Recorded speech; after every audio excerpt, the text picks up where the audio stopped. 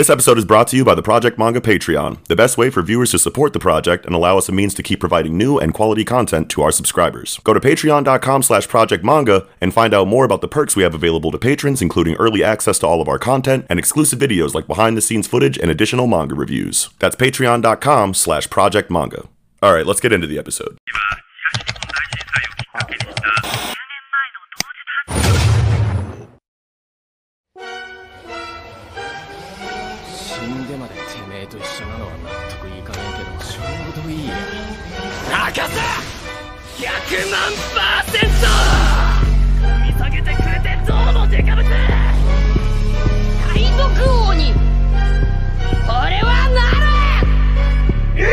What is up, you guys, and welcome back to the Project Manga Podcast, where we cover One Piece, My Hero Academia, Black Clover, Mashle, Chainsaw Man, and Jujutsu Kaisen week to week. Back this week, covering Weekly Shonen Jump issue number 52 inside of the finale of the second season of the Project Manga Podcast. I'm your host for tonight, Noxie. And Nickums. And as you guys can see, we are 2 men short. Kiko is still wrapped up with like some family things for the holidays, and Eagle has reached out in various areas on social media to let our audience know what is going on with him, but this is not a permanent situation.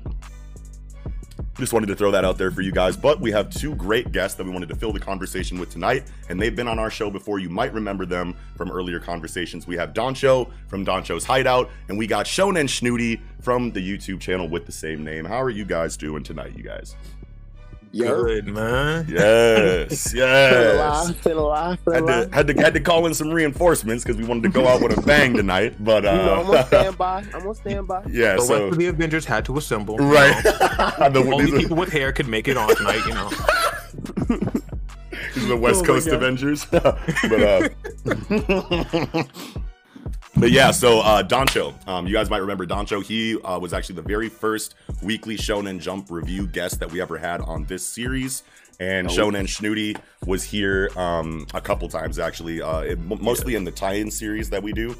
But he's also, both of these gentlemen have collaborated with us inside of AnitubeCon last summer, and will eventually be collaborating with us again for the Winter AnitubeCon coming up. But Doncho, for those who are not familiar, why don't you go ahead and let our audience know who you are, what you do, and where they can find you. All right. Well, as my great friend Knox introduced me, my name is Doncho, and you guys can find me on Twitter at General Maharaga. Yes, that's like the summoning from Megumi at General Maharaga. That is my Twitter. And my YouTube is Doncho's Hideout at the moment. Something I do, small here and there. Currently, at the moment, I'm actually got my own stuff going on, so I'm not at home with my equipment, but I still record from time to time, do my thing, get stuff out there.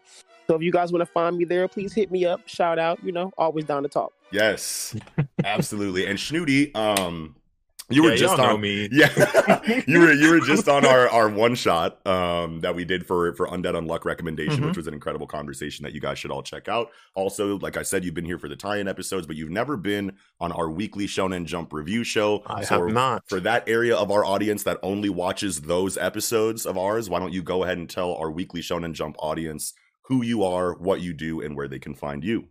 All right, y'all know who it is. It's your boy Shonen Snooty with the big booty, your all-purpose anime sensei on YouTube. You could find me on YouTube at Snooty, and you could find me on Twitter at Shonen Snooty. I cover Jujutsu Kaisen, Undead Unluck coming soon, Bleach, and Magi all on my channel. I'll have some more videos up, but as for right now, 2020 has just been a complete shit show. So yeah, except for manga. Except for manga. Literally, yeah. The only good part about this year. Yeah, for real, for real. Hell yeah, you guys. Well, this is our group tonight. I think that we're going to have an incredible conversation. This week in Jump was crazy. Amazing. I loved it. Yeah, and I'll make sure that for those of you out there that are interested in checking out what Doncho and Snooty have on their channels, I'll go ahead and throw those links down in the description for you. While you're down there, you'll see our personal link tree. That's where you're going to see all of our individual social media accounts, as well as other online communities associated with Project Manga, including our Discord, ways to listen to the Project Manga podcast on audio only platforms like Spotify and Apple Music, and ways to support the Project Manga podcast, including our Patreon, which is going to give you a bunch of perks ranging from early access all the way up to additional manga reviews. But getting into the conversation tonight, oh yeah, by the way, I upgraded like a lot of my equipment and like lost some files in between transfer. or in between upgrade or during the upgrade process. So our old face cams that we had are lost in the void. So what you guys are seeing right now is a sneak preview of the new face cams for season 3. So me and Nick are wearing those right now. If you guys are watching on YouTube, this is a sneak peek at what season 3's aesthetic is going to look like. So enjoy. But Yes. but let's get into this, Okay, boys. I've been Okay, waiting. season finale, the last week of Weekly Shonen Jump, issue number 52. First and foremost, how do you guys feel about this spectacular week in Jump? Gas. Oh my So god, good. gas. All gas, no every breaks. last bit of I it. loved it all. I loved Mhm. it all. Like I like every last bit of it. Like Mashed Up Chainsaw Man, Black Clover, even like I feel like I say like a whole lot on Twitter or Yeah. social media in general about Black Clover. Yeah. But it actually like did a really good job. Like Nox amazing. Yeah. But we'll get to that. Yes, absolutely. For sure. I'm Yep. very happy with everything all across the board. Like we've been saying for a while, it feels like these chapters have all been obviously in very climactic stages of their respective stories, but specifically inside of this like fiscal year of Weekly Shonen Jump, it seems like everything is moving or has been moving towards like a very big crescendo, I guess is the word I Right. want to use, into Yeah. this like finale of the year inside of issue Right. number 52. So very, very pleased with this week. But let's get into the very first chapter tonight. We're looking at Jujutsu Kaisen chapter 131, the Shibuya incident, part 48, and holy shit, Gege Akutami with this Oh my double color God, spread. this color Woo! page. Is this the My official color then for the new form for Mahito, like purple or whatever? Like, Oh no, but hey, that'd be cool. That'd be that cool. would be That would amazing. be pretty if we gas. saw, Like I would love that. yes, if we saw similar colors for this in the anime eventually, that would be ridiculous. It would be Yeah, for sure. Yeah, Like I was expecting Mahito to stay like the same color, like that same like skin tone. Mhm. Yeah. But like if he's purple with all of these new enhancements, I'm completely fine with that. Yeah. super Yeah. on board.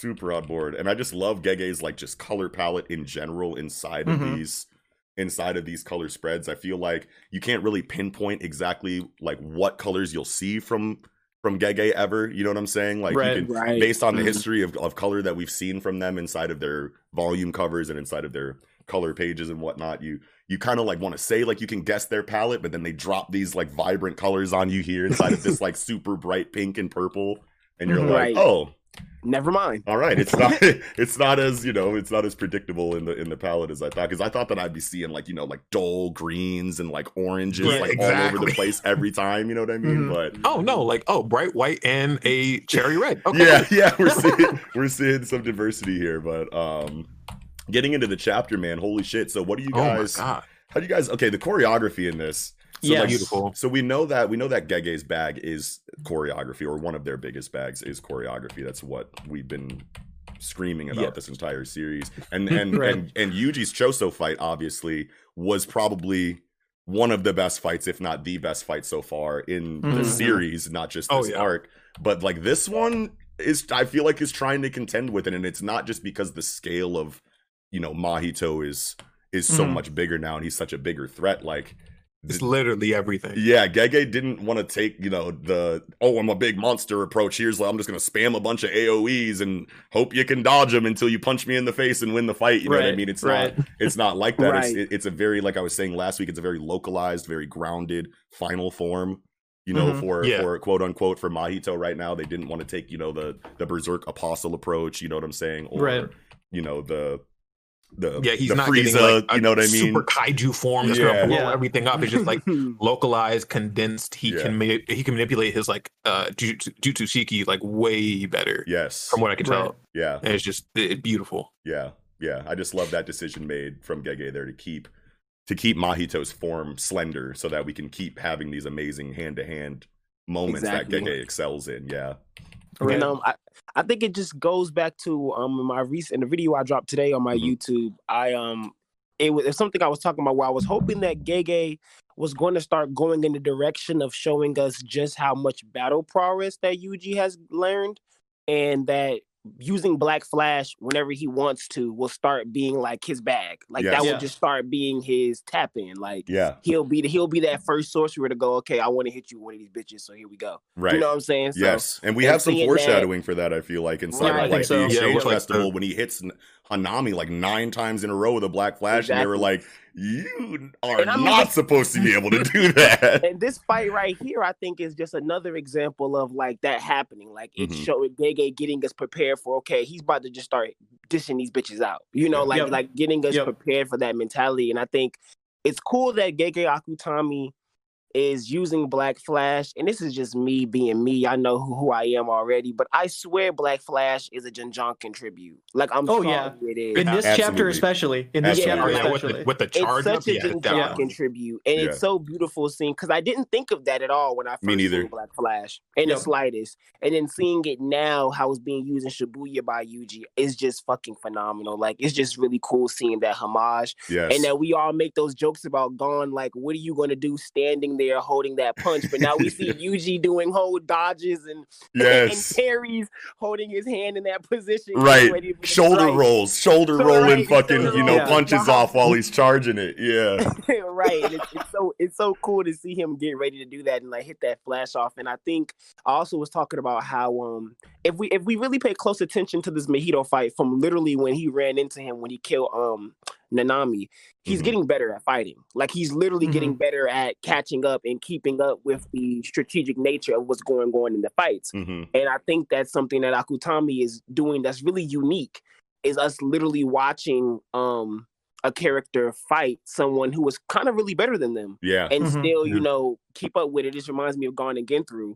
Where Gon was Yes. like, okay, this is my L, but like you're not about to just beat my ass. Like you know, like, Yeah. I got something for you before I lose. before you. Trust me. And as you're watching Gon fight, you're kind of seeing Gon get better, and you're Mhm. also seeing the fruits of his training all in Mhm. one moment. And I think that's exactly what's going on with Yuji right now. We're seeing the fruits of his training. We're Mhm. seeing him learn from losing from Choso. We're Mhm. seeing him learn in the midst of Manhito doing all these attacks and tricking him, and seeing what's my girl Kugisaki getting hit, and Yes. seeing Toto getting hit. Yeah. And like now he's not on some, oh my God, what's going on? He looked at Toto last chapter and said, thank you. Yeah. And then moved on forward to the next thing. Yeah. And this chapter, he's like, bro, I'm just ready to beat your ass. Like, Yeah.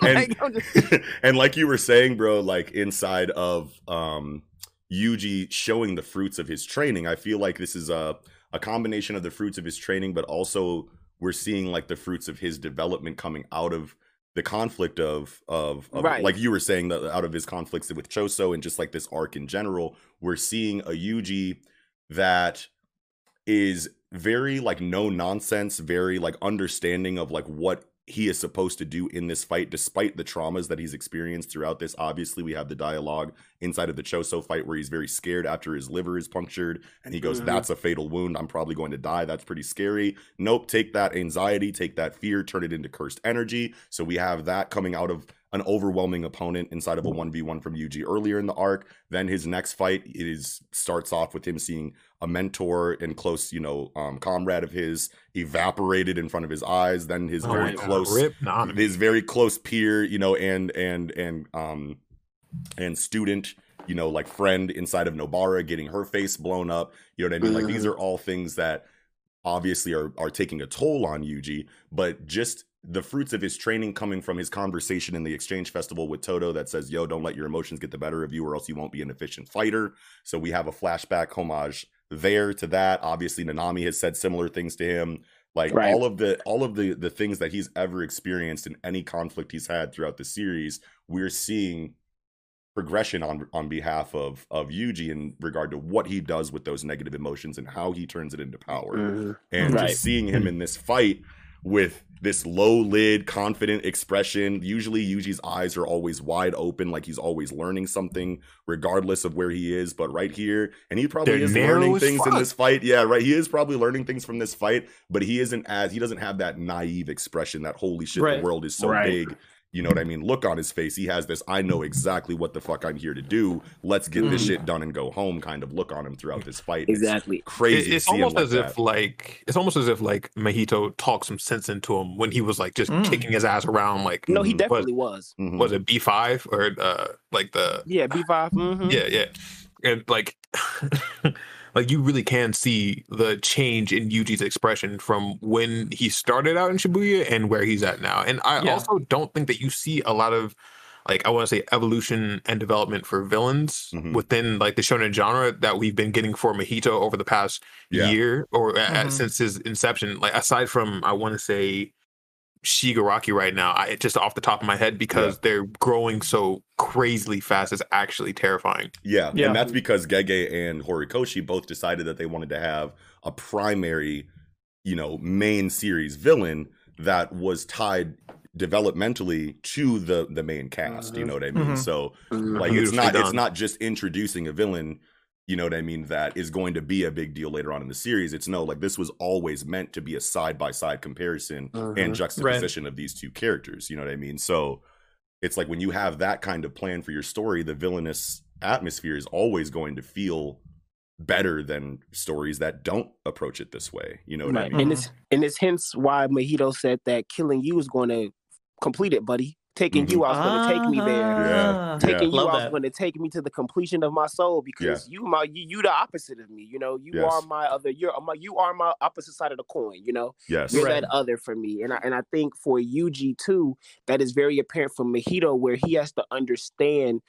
Because like Mahito said to him, if you don't understand that I'm here to just fuck shit up, how do you expect to beat me? Like he's explaining to him, like, I don't think you really get it, Yuji. This is what I'm here for. You keep asking me for reasoning. You keep asking me why, motherfucker, because I'm here, bitch. Like, it ain't gonna make sense to you even if I explained it to you. It makes sense to me.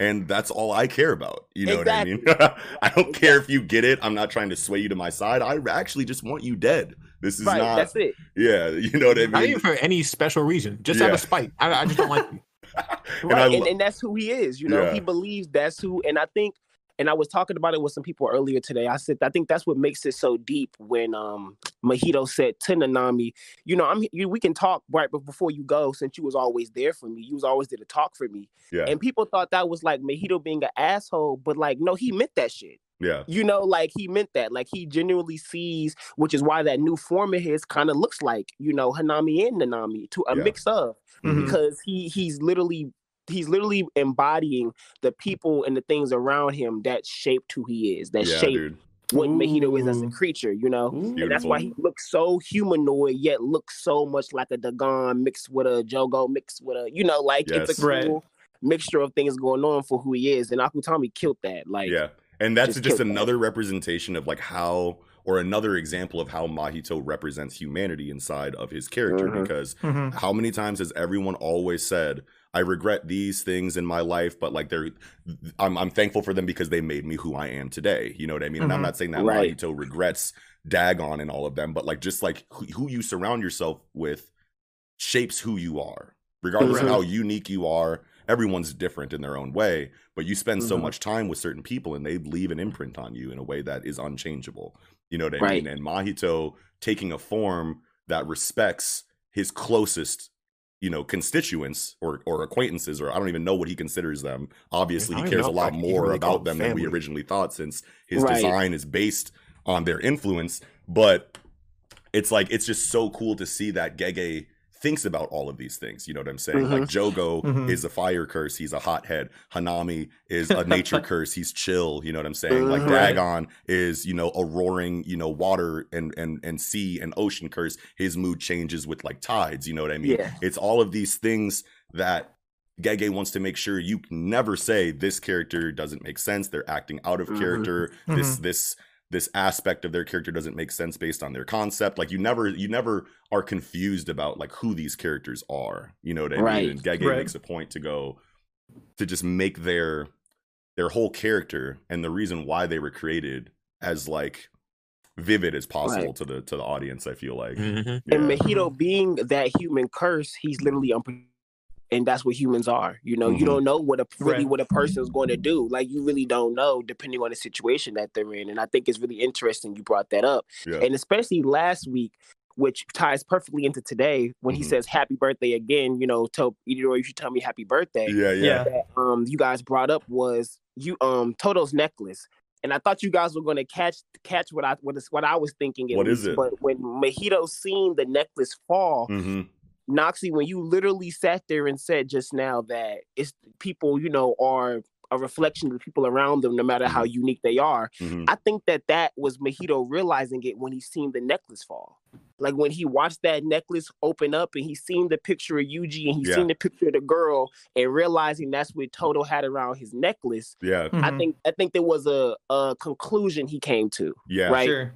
And I think that's what like made him go, okay, even this guy, you know what I'm saying? Like has these things that he's connected to. And I think while he's learning, like I didn't think that Mahito learned how to do a 0.2 domain from getting hit by Gojo. Yeah. So when you just threw that, when Akutami just throws that on you, now I have to wonder how much are you really absorbing in every confrontation that you're in, and the fact that you even noticed that necklace falling. What are you really paying attention to? You know, right? It's very interesting to look at Mahito's character like that, and he's also stating, like you said, he's stating feats within how to fight with Joryoku, which you're like, wait a minute, I didn't even think like that. Like him saying getting hit with a black flash after doing a domain does more damage to me than I thought.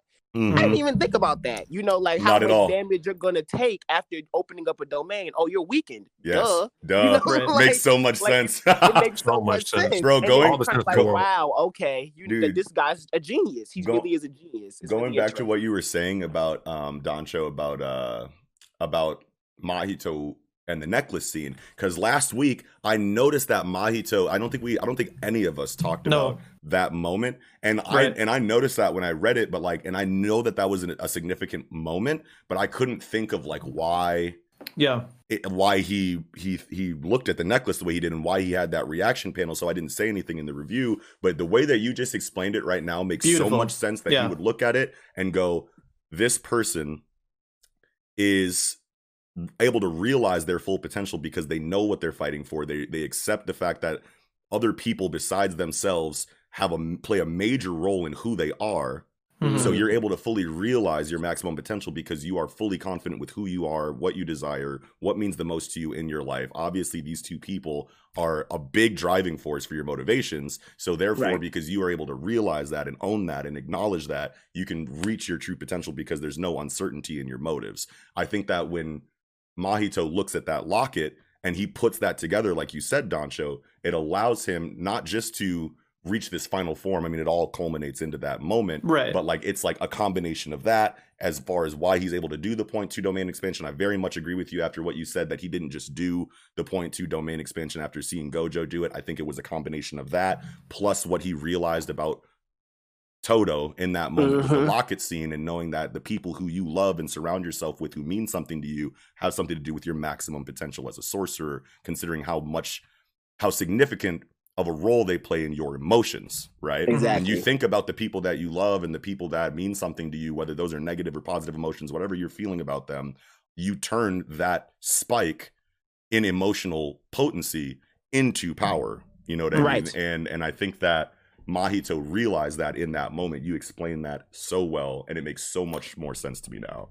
Makes me wonder, could this even be a tie into kind of the shonen genre as a whole, as well as Yuji's grandfather's, speech before he died, right? Like surround yourself with people, right? So like going with that, and also like shonen protagonists, obviously a big part of their character is always making friends, making connections, bringing people over to their side, empathizing with enemies and that kind of thing. Yeah. That's just going to build Yuji's power over the course of his, over the course of the story. Yeah. Yes. Right. I see that. And a question I would like to pose to you guys, considering that Mahito was saying to Yuji, once I kill you, I'll reach my final, like my true form, my soul. I think that if right here Yuji does kill Mahito, I think Mahito will be a conscious figure throughout the rest of his existence in Jujutsu Kaisen. Like, I think that literally right here, I wonder, do you guys think that if Yuji kills him here, where even if Mahito's technically dead, we're going to see Mahito psychologically and philosophically affect Yuji throughout the rest of the series, even after that? Absolutely. I feel like Mahito is a character that I can justifiably see being somewhere around an end of series villain.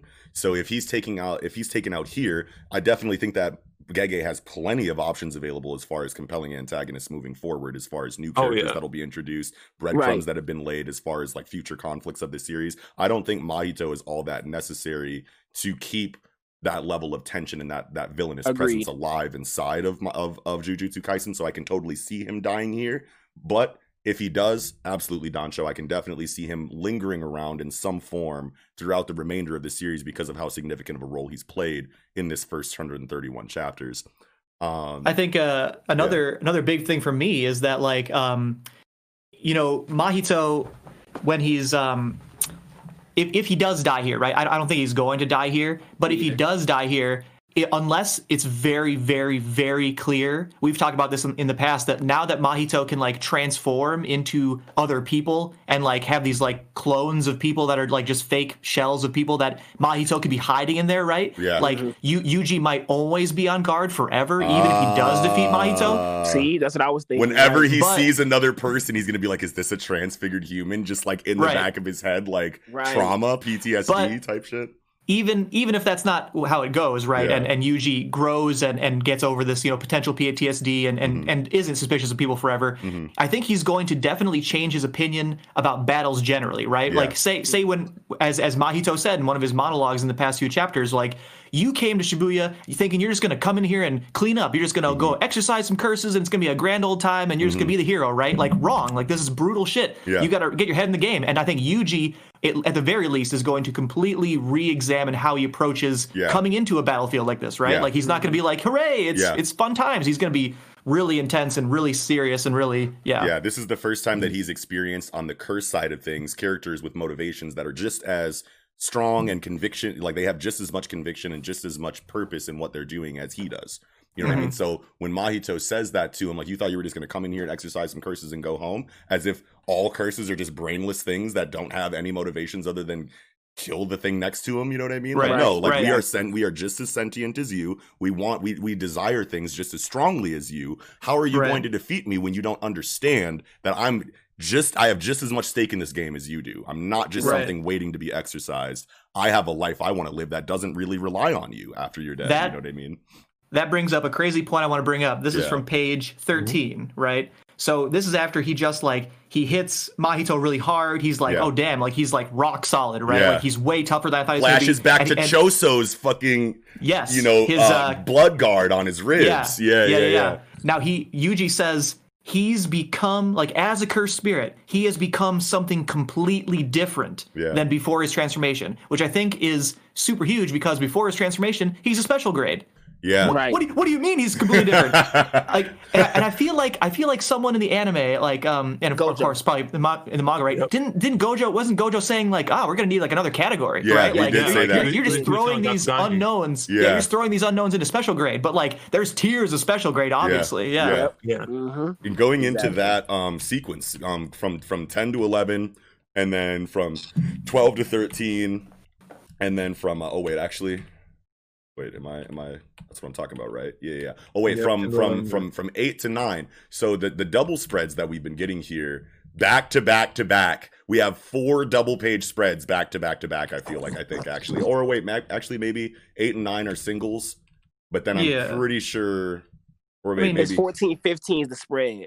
14, 15, I think. Yeah. Oh, okay. Yeah, okay. 8 and 9. Because I'm looking on Viz, and everything is just 2 pages at all times. But 14 and 15 is definitely the double spread. But going back to 8 and 9, I want to talk about like the paneling here, which obviously is top tier. But I love the way that the kana comes down on like the za, you know what I mean? As he loads up after he blocks the whip with the knee. He blocks the tail whip with the knee, and then he's coming with like the back fist, and the back fist is charging, and you get that, the kana, over the paneling, you know what I mean? That really drives that. That, like, I could just see that in the anime as like no music, just like sound effects, like you know what I mean? Like, I can totally see this animated. It's like following Yuji's hand. As he's like Aikido, judo, like I guess this is like this Taiji martial arts, Taido martial arts, but he's like directing away the energy of the punch, right? Beautiful. And dude, people were fucking complaining on Twitter a little bit earlier today about Gege's like choreography, and like you know, how, and the art style inside of the fights, and Shaking how, my like, head. yeah, and how, like, Chicken scratches. yeah, and it's just like, man, it's just like, how can you not, like, just take one look at this and understand why it's drawn this way? You know what I mean? Like, Right. you know, like, Right. to think that this is like mediocre illustration just because of the arts. It's like no one complained about Q Hayashida's art in Dorohedoro. Right, You know what I right. mean? Like, no, Right. nobody, you know, like, when you can tell that this is obviously done on purpose, like, look at any other area of Gege's art and you can tell that this is a choice made to do, Yep. to you know, Yeah, to play a to specific emphasize the role. choreography. Yeah, like, to emphasize the choreography, to enhance the tone, you know what I'm saying? To drive home, Yeah. to help the audience feel the stakes of the conflict, you know what I mean? Like, there's so many reasons why it's done this way, and I think it's fucking beautiful, man. Like, I think Oh, it's yeah. gorgeous. and I we've wanna- talked about it before. Yeah. I was gonna say I want to talk a little bit more about the top of page 8, right? Yeah. So Yuji like goes and like kicks at Mahito, and Yeah. like Mahito dodges under the kick. But then like we were talking last week, like what is this like? I'm thinking, is it a ponytail? Like this like energy coming out of Yeah. the back of his head, right? It's meant Yeah. to be like hair or something, but it just looks, especially from the color spread on the cover, like it's still drawn so different than everything Yeah. else, right? Like it's Yeah. just like a pure energy, but regardless, whatever it is, he's using it to wrap up Yuji's foot and like right. grab him for Yeah. an attack with a tail later. I just thought it was like, that's so interesting. That Like is what so the hell is cool. coming out? What is coming out of the back of this dude's head? At first, like, when he kicked at Mahito like this on the top of page 7, and he like dodges it, and then like whips his, you know, his little braids around it. You know what I'm saying? Yeah, I thought yeah. that he was like stabbing his foot like over it. When I first went through it, Oh, sure. I thought he like was just like stabbing his foot a bunch, but no, he's definitely grabbing it so that he can try to hit him. He's like blocking it and then like holding it there, and then he's trying to whip him with the tail while his braids have his foot caught. But then the next panel, his foot is free and he's blocking the tail, but it didn't show his foot like break free from the braids. So I think you were right on the first one, saying that like he got his whole like foot like just kind of chopped because yeah, like it was an attack, not like a Yeah, because not you like see a the grab. yeah, you see the bleeding Oh. coming off the you see the bleeding coming off the foot after Mahito in the middle dodges it. panel. Mhm. Yeah. And it's just like, okay, yeah, because I thought he was grabbing it too. I was like, well, Mhm. then why doesn't he just throw him with like the back of his head? And I was Yeah. like, oh, it's because he's cutting his foot and Yeah. then going for the foot at like, and then he just blocks with the knee. Yeah. Sure. Because like this energy, like we were talking about when we first saw this Mahito design, we were like, what is this stuff coming off the back of his head? And we said a lot of things last week about how like maybe it's just residual energy coming Right. out of his like metamorphosis. You know what I mean? Like he left the old body behind, he shed the skin. Now we're seeing like that moment as he like drops the old skin, and then like maybe that's just like residual energy coming off of that moment. Right. But he's got it he's kept it in this fight, and in the color spread, it looks like just like the way that it's drawn in the color spread, it's very reminiscent of like, I don't know, Spawn's cape. You know what I mean? It feels Yeah. like, you know what I mean, like Tim Burton drapey, like Tim Burton tattered, like Tim Burton clothes. You know what I mean? Yeah. So, Yep. yeah. Yep. so like it felt like that, but then when it's being used here as like an attack, it's like, okay, like if it's not a grab, obviously if it's a cape, it makes sense that he's grabbing the foot, but if he's damaging the foot, like I don't see any spikes, or I don't see any like needle, like I don't see any sharp. I mean, like it's drawn in a way that looks like it could be sharp, but like if it's I just feel a like cape, it's then- energy. Yeah, I it's feel just like energy. it's like hair made of energy that he can like control. solidified Yeah. energy, or like his hair now that he's transformed. Yeah. Like, Okay. and I think that's so cool that he can now just manipulate his hair however he wants to, just like Yeah. grab, do whatever the fuck he wants. Yeah. Because I know that's something he kind of couldn't do like before he transformed. Like it was just his body, like limbs and whatever. But now I can manipulate my hair or whatever you want to call it. It's like Right. this headband wrap, whatever it is. Right. Mm-hmm. But yeah, dude, I love this double spread on page 14 and 15, bro. Like the Oh my just god, like the shading. yeah, the shading and top, like the stark lower. blacks and like whites, like it really makes it feel like a nuke is like going off, like Yeah, in the it does. background. You know what I mean? Like some kind of crazy explosion. So I want to talk a little bit about right after this amazing double spread. So page 16, Yuji like has this kind of like moment where he's like, what the fuck is going on here, right? Yeah. And like you have this gaku sound effect, and he's like, so basically what I'm saying here is he's stuck. He's literally like this attack has happened from above, and he's like, stood up, and he's stuck with some debris under the water, essentially. Oh, so like is that this what you thought? gaku Okay. this gaku is like metal like twisting, bending, like you know what I mean, like and then like he's trying to wiggle out his leg. And then it's interesting because you can see in the next pages as he's fighting close quarters combat with Mahito, he's standing still. So Mahito's walking right up to him. He hits his own leg. He hits his own leg to like jam it out of whatever's stuck there, but he's still standing there. And then Mahito comes over. He's doing the Jajanken. And like, but he's standing still. He's like dodging, ducking, rolling around, but while still standing. I think he's literally stuck where he's at. Wow, right now. I interpreted that so much differently. Me too. I saw that as like anxiety. And I saw that as like his leg like won't stop moving because he's scared, and he's like, nope, we can't be doing that. Boom, you know what I mean? Right. He hits the leg like, calm down, Yuji, like we're trying to fight. But what you just said, Nick, makes a lot of sense because he doesn't move again. You know what I mean? And he could definitely be stuck, especially with like the explanation you gave on like what that kana usually represents inside of sound effects. You know what I mean? It definitely could still potentially be, I think, an off chance that it is shaking. Yeah. Because it's like Gaku could also mean like wobble, shake. You know what I mean? But I think he's like jiggling it, like wiggling it like, out why to try and free it. Yeah. Right. Yeah. Oh my God. I actually took this moment. And with, I don't want to cut you off. Go ahead, Snooty. I'm sorry. I was just gonna say, like, I took this moment from like back when when I see that like Mahito uses his hair to cut or grab Yuji's foot, that now that he's noticing the damage that was done to his foot, now that his foot is in the water, like what he's doing is like stomping, trying to like, can I like, I've lost use of my right foot, so now I can't move. So now he has to stay there and charge up the Jajanken and like have to avoid the like techniques that Mahito's going to be using on him, like swinging his like new elbow blades at him. Ooh, I can see that too. Three like, completely different interpretations. Right. Stuck, but because of injury. I was on the same wave as Noxie because I thought him thinking about the whole line of there's not a single jujutsu sorcerer who could use it at will that like hit him. Like the shock of him thinking about that was like, oh shit, can I really get that bitch off? Yeah. And then he notices his leg shaking. He's like, hey, no, Jigga, chill. Like, you know, like I totally thought it was like, yo, wait. You shaking a little bit too much, pimp. Remember, we already dealt with this. Choso, Nanami, Nobara, Toto. You already went through all this. Get it together. Right. I thought he was telling himself tighten up. Like, like, you're right.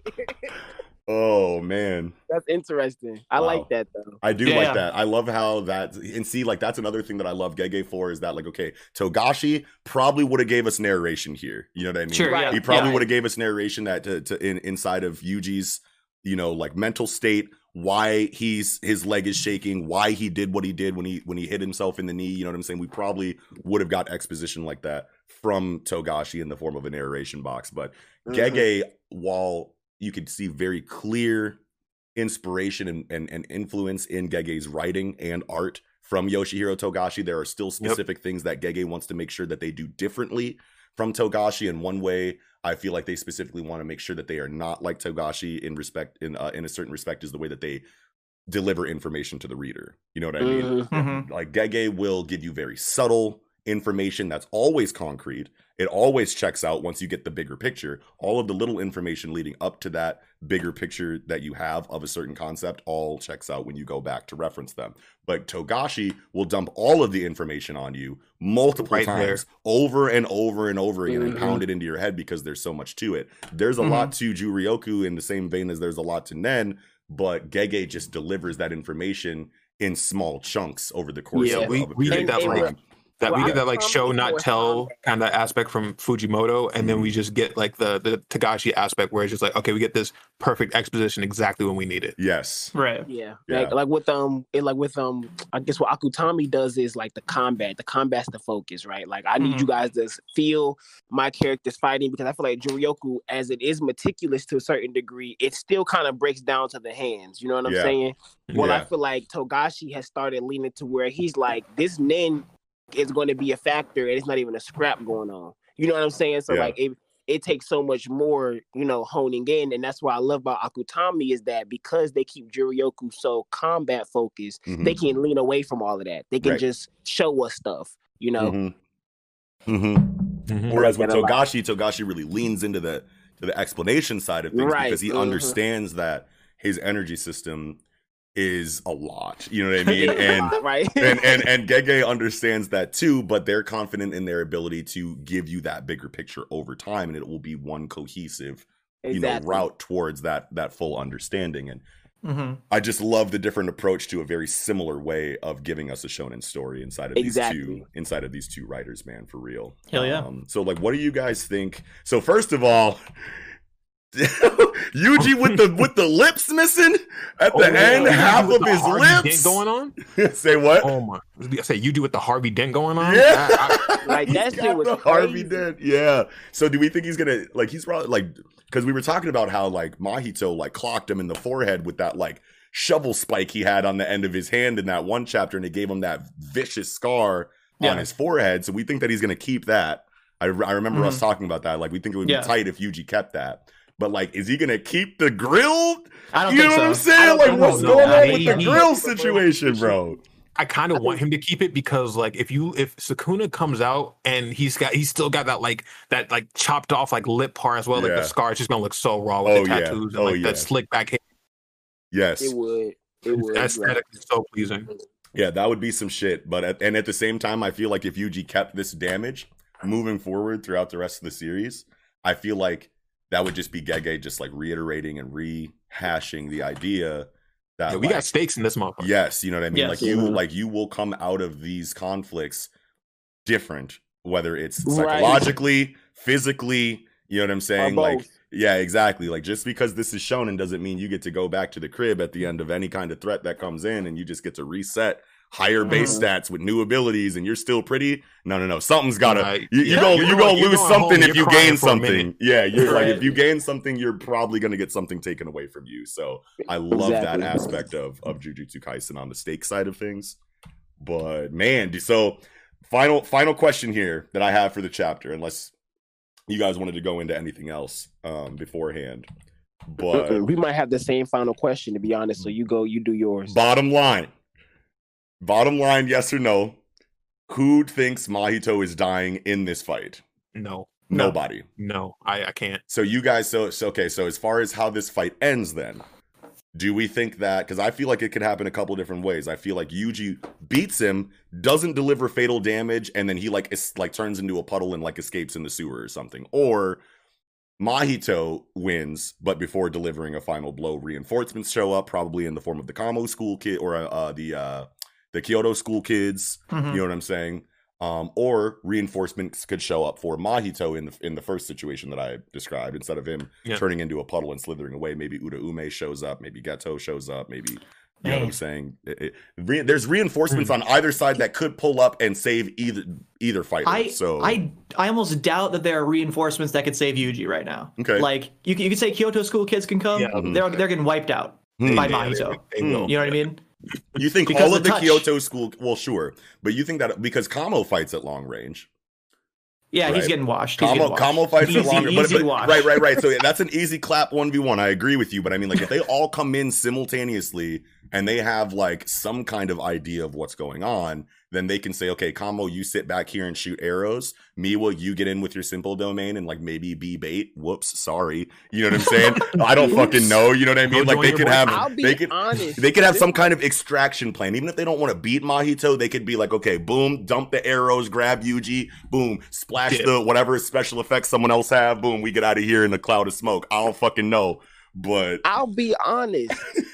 I was thinking, I'm going to say my answer to your question is I'm on the literal fence and I can see it going either way. Yeah. And the reason why I say either way is like I said before, the whole him saying like the killing you is going to complete my soul. I definitely see Mahito dying here, but being something that's permanently spiritually and, psychologically stuck with Yuji. That's right. But on the end of Yuji losing, I'm going to be real. I don't see Uraume popping up helping Mahito. I see Uraume popping up and helping Yuji. Yeah. And when I say that in terms of Uraume's mindset would be, you idiot's curses already fed him 10 fingers. He done ate too many to let him die. Yeah. You kind of get what I'm saying? Yeah. He ate too many to let him die. So Uraume will pop in on some, look, you already be talking crazy to Sukuna, and you can't be killing his vessel. He already got stuff to do. I'm gonna have to get you up out of here. Right, that makes way more sense because they don't. Yeah, So I was about to say, and they don't see your Uda Yume do it. Uda Yume take him out, say some cryptic shit, dip, and only Yuji know. Because it makes get what I'm saying. Yeah, it makes so much sense that Uda Ume would help Yuji because obviously they roll with Sukuna. Yeah, and yes, obviously they fed him the amount of fingers for the let's get Yuji on our side plot, not the let's kill Yuji plot. So like the let's kill Yuji plot was when he was still like 4 fingers deep. Let's get him out of here. But now he's got like, you know, 15. a diplomatic amount of fingers inside of him. You know what I mean? So it's like, hilarious. yeah, you know, that's You really super got diplomatic funny. immunity. That's actually hilarious. Yeah, it's like we got to talk to that's this a man now. With the ship has sailed on killing this person. Yeah, that's super funny. On the other side of Dancho's point, though, I could totally see like while reinforcements show up for Yuji, Geto pulls up and says, "Okay, Gojo's in the box. We can dip now. They've got too much to really be handling. We'll get the answer on like what happened between Mei and Wee Wee and like what happened in that whole fight in the subway, and then you just have Mahito and Geto running rampant all across Japan." Man. While the sorcerers are struggling to get their forces back up because now we got Mahito on the loose and we can't afford to assassinate Yuji because he's got 15 fingers in him. Right. And wow. So now we just got to train up.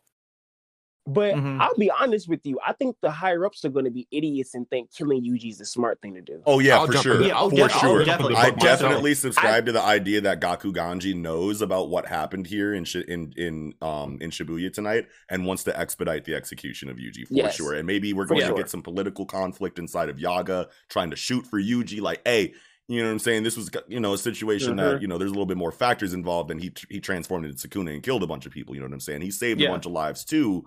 But like maybe we should like, you know, think about this a little bit more. And Gojo's not there to be like, try and execute him. I dare you. You know what I'm saying?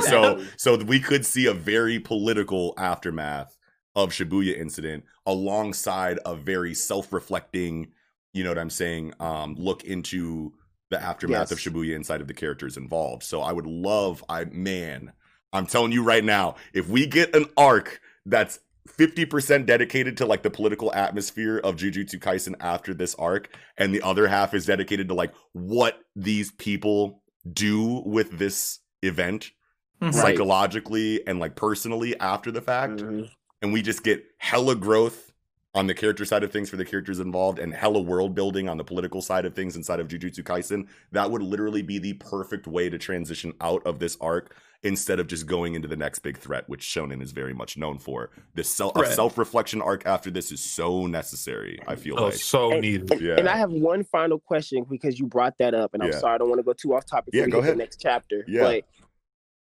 going back to when Yuji woke up, right? It seemed like he got a flash of everything that Sukuna had did, right?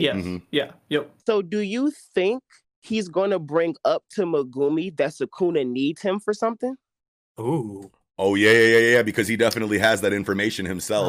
Yeah. So it makes me wonder, is he going to bring that up to Megumi? And if he does, are we going to get a real Sukuna sitting and having a conversation with Megumi? And that's kind of something I hope we get coming up, because I think it'll be crucial, because it'll be not only Megumi will need to learn what's going on with General Maharaga and how the hell he survived that shit. And 2, he's going to be figuring out who the fuck Toji is. So I think this is going to be a giant like character arc for him as well, trying to progress on to the next level. It just makes me wonder if Yuji's going to speak up, and if he really does have that information where he's like, okay, dude, no lie, like Sukuna needs you for some shit. And I wonder if that's going to be something Akutami plays with. What do you guys think? The way that I see this going, I love that. The way that I see this going, now that you said that, is like, okay, I don't see personally myself seeing Yuji and Megumi even talking to each other at all for a long time after this. Even after they're all healed up, you know what I'm saying? They're all healed up. I feel like everyone goes on their personal route for self-reflection in some way. I can see Nobara going to find a way to deal with her maiming in some kind of way. I can see Yuji going on his own to find a way to deal with the trauma of what he did during Shibuya and just the events of it in general. I can see Megumi healing up and going, I'm going to go find out who this Toji guy is. You know what I'm saying? Like everyone's going to have a very different approach to like the future of their character directly after this arc. I don't see them interacting too much at all. I can see at the very end of that arc, maybe the final scene of whatever that self-reflection arc is Megumi and Yuji having a conversation like, look, bruh, it's been a fat minute. Sukuna said some shit, you know what I mean? Right. Yeah. Let me throw a butt in there, though. Let me throw a butt in there. I like what you're saying, but if Nobara is thoroughly injured, right? Like not just here's some reverse Juryoku and you're healed magically, right? Like if there's some like hospital room time, that's the perfect moment for Yuji and Megumi to meet up. And the perfect time for a very short conversation of like, hey, just for the record, like Sukuna definitely wants you for something. Go use that information on your self-reflection journey. Yeah. Peace out. But like, there's, I think there will be an opportunity where they'll meet up after That's this. a really good point. Yeah, because I can definitely see them, you know, chilling with Shoko, like getting wrapped up. You know what I'm saying? Yeah. Getting bandaged up. You know what I'm saying? Like, hey, I'm about to go take some time for myself before I go. Sukuna wants you for something. Bye. You know what I'm saying? You know, that'd be some shit. Yeah. Yeah. Fuck I just want to know. Yeah, great question.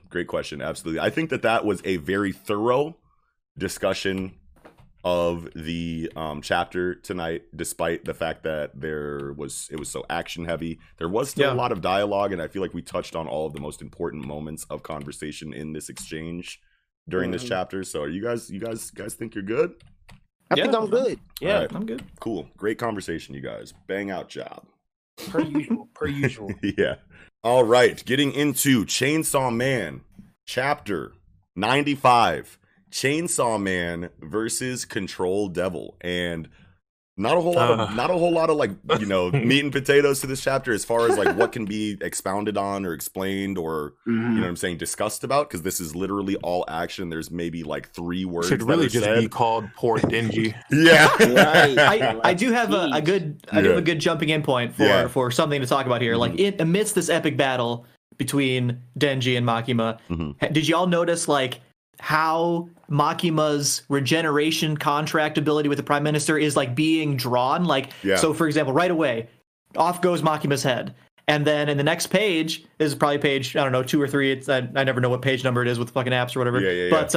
But Makima's head, like, boom, the blood or the veins or something, the blood between her severed head and her body, like, connect and zoom back. And so that happens, like, several times with, like, her body, an arm, like an arm on page 7, just like her arm is off, and then it's, like, zoop, connected. That's right, know? I was hoping I was the only one who noticed that. Bro, I did not, like, see, because this is different than the regeneration that we've seen from her throughout the series. Like, this is a lot quicker. This is a lot more, like, snap to position than what we've seen before. Well, I mean, maybe it isn't different, and like we've just been shown those scenes, you know what I mean? After the actual like regeneration happens. Because, I don't think we've ever seen like a in the moment regeneration. That's right. She's always off screen, like she's always killed, and then she goes away, and then she's just back. You know what I mean? So after like the Kyoto, I think it was the train to or from Kyoto when she got shot by all those people. Like she had a bunch of bloody wounds on her shirt, but that was her shirt, you know what I mean? So it's like we didn't see the bullet wounds healing or anything, I don't think. But yeah, I just thought it was super sick, like to see that in play or whatever. Yeah, absolutely. Especially like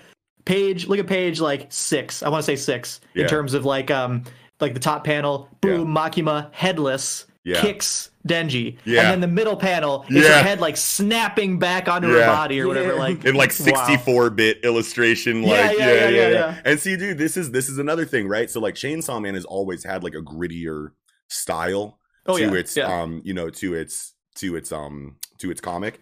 And like, you know, especially inside of the character designs, you know what I mean? So like you have these brilliantly drawn and beautifully designed and shaded and, you know, detailed landscapes, structures, creatures, you know what I'm saying? Inanimate objects are always drawn like beautiful with all this detail, but then the characters are drawn like very, you know, ingloriously. And like when you are in these like fights where the combat is so fast paced and you can see the blur of the movement on everyone, it's like this is very immersive inside, you know what I mean? As far as like what we're supposed to feel during this fight, it's very easily communicated to us by Fujimoto Tatsuki. That's why I don't understand why people have an issue with this inside of Jujutsu Kaisen. Probably because every fight is like this.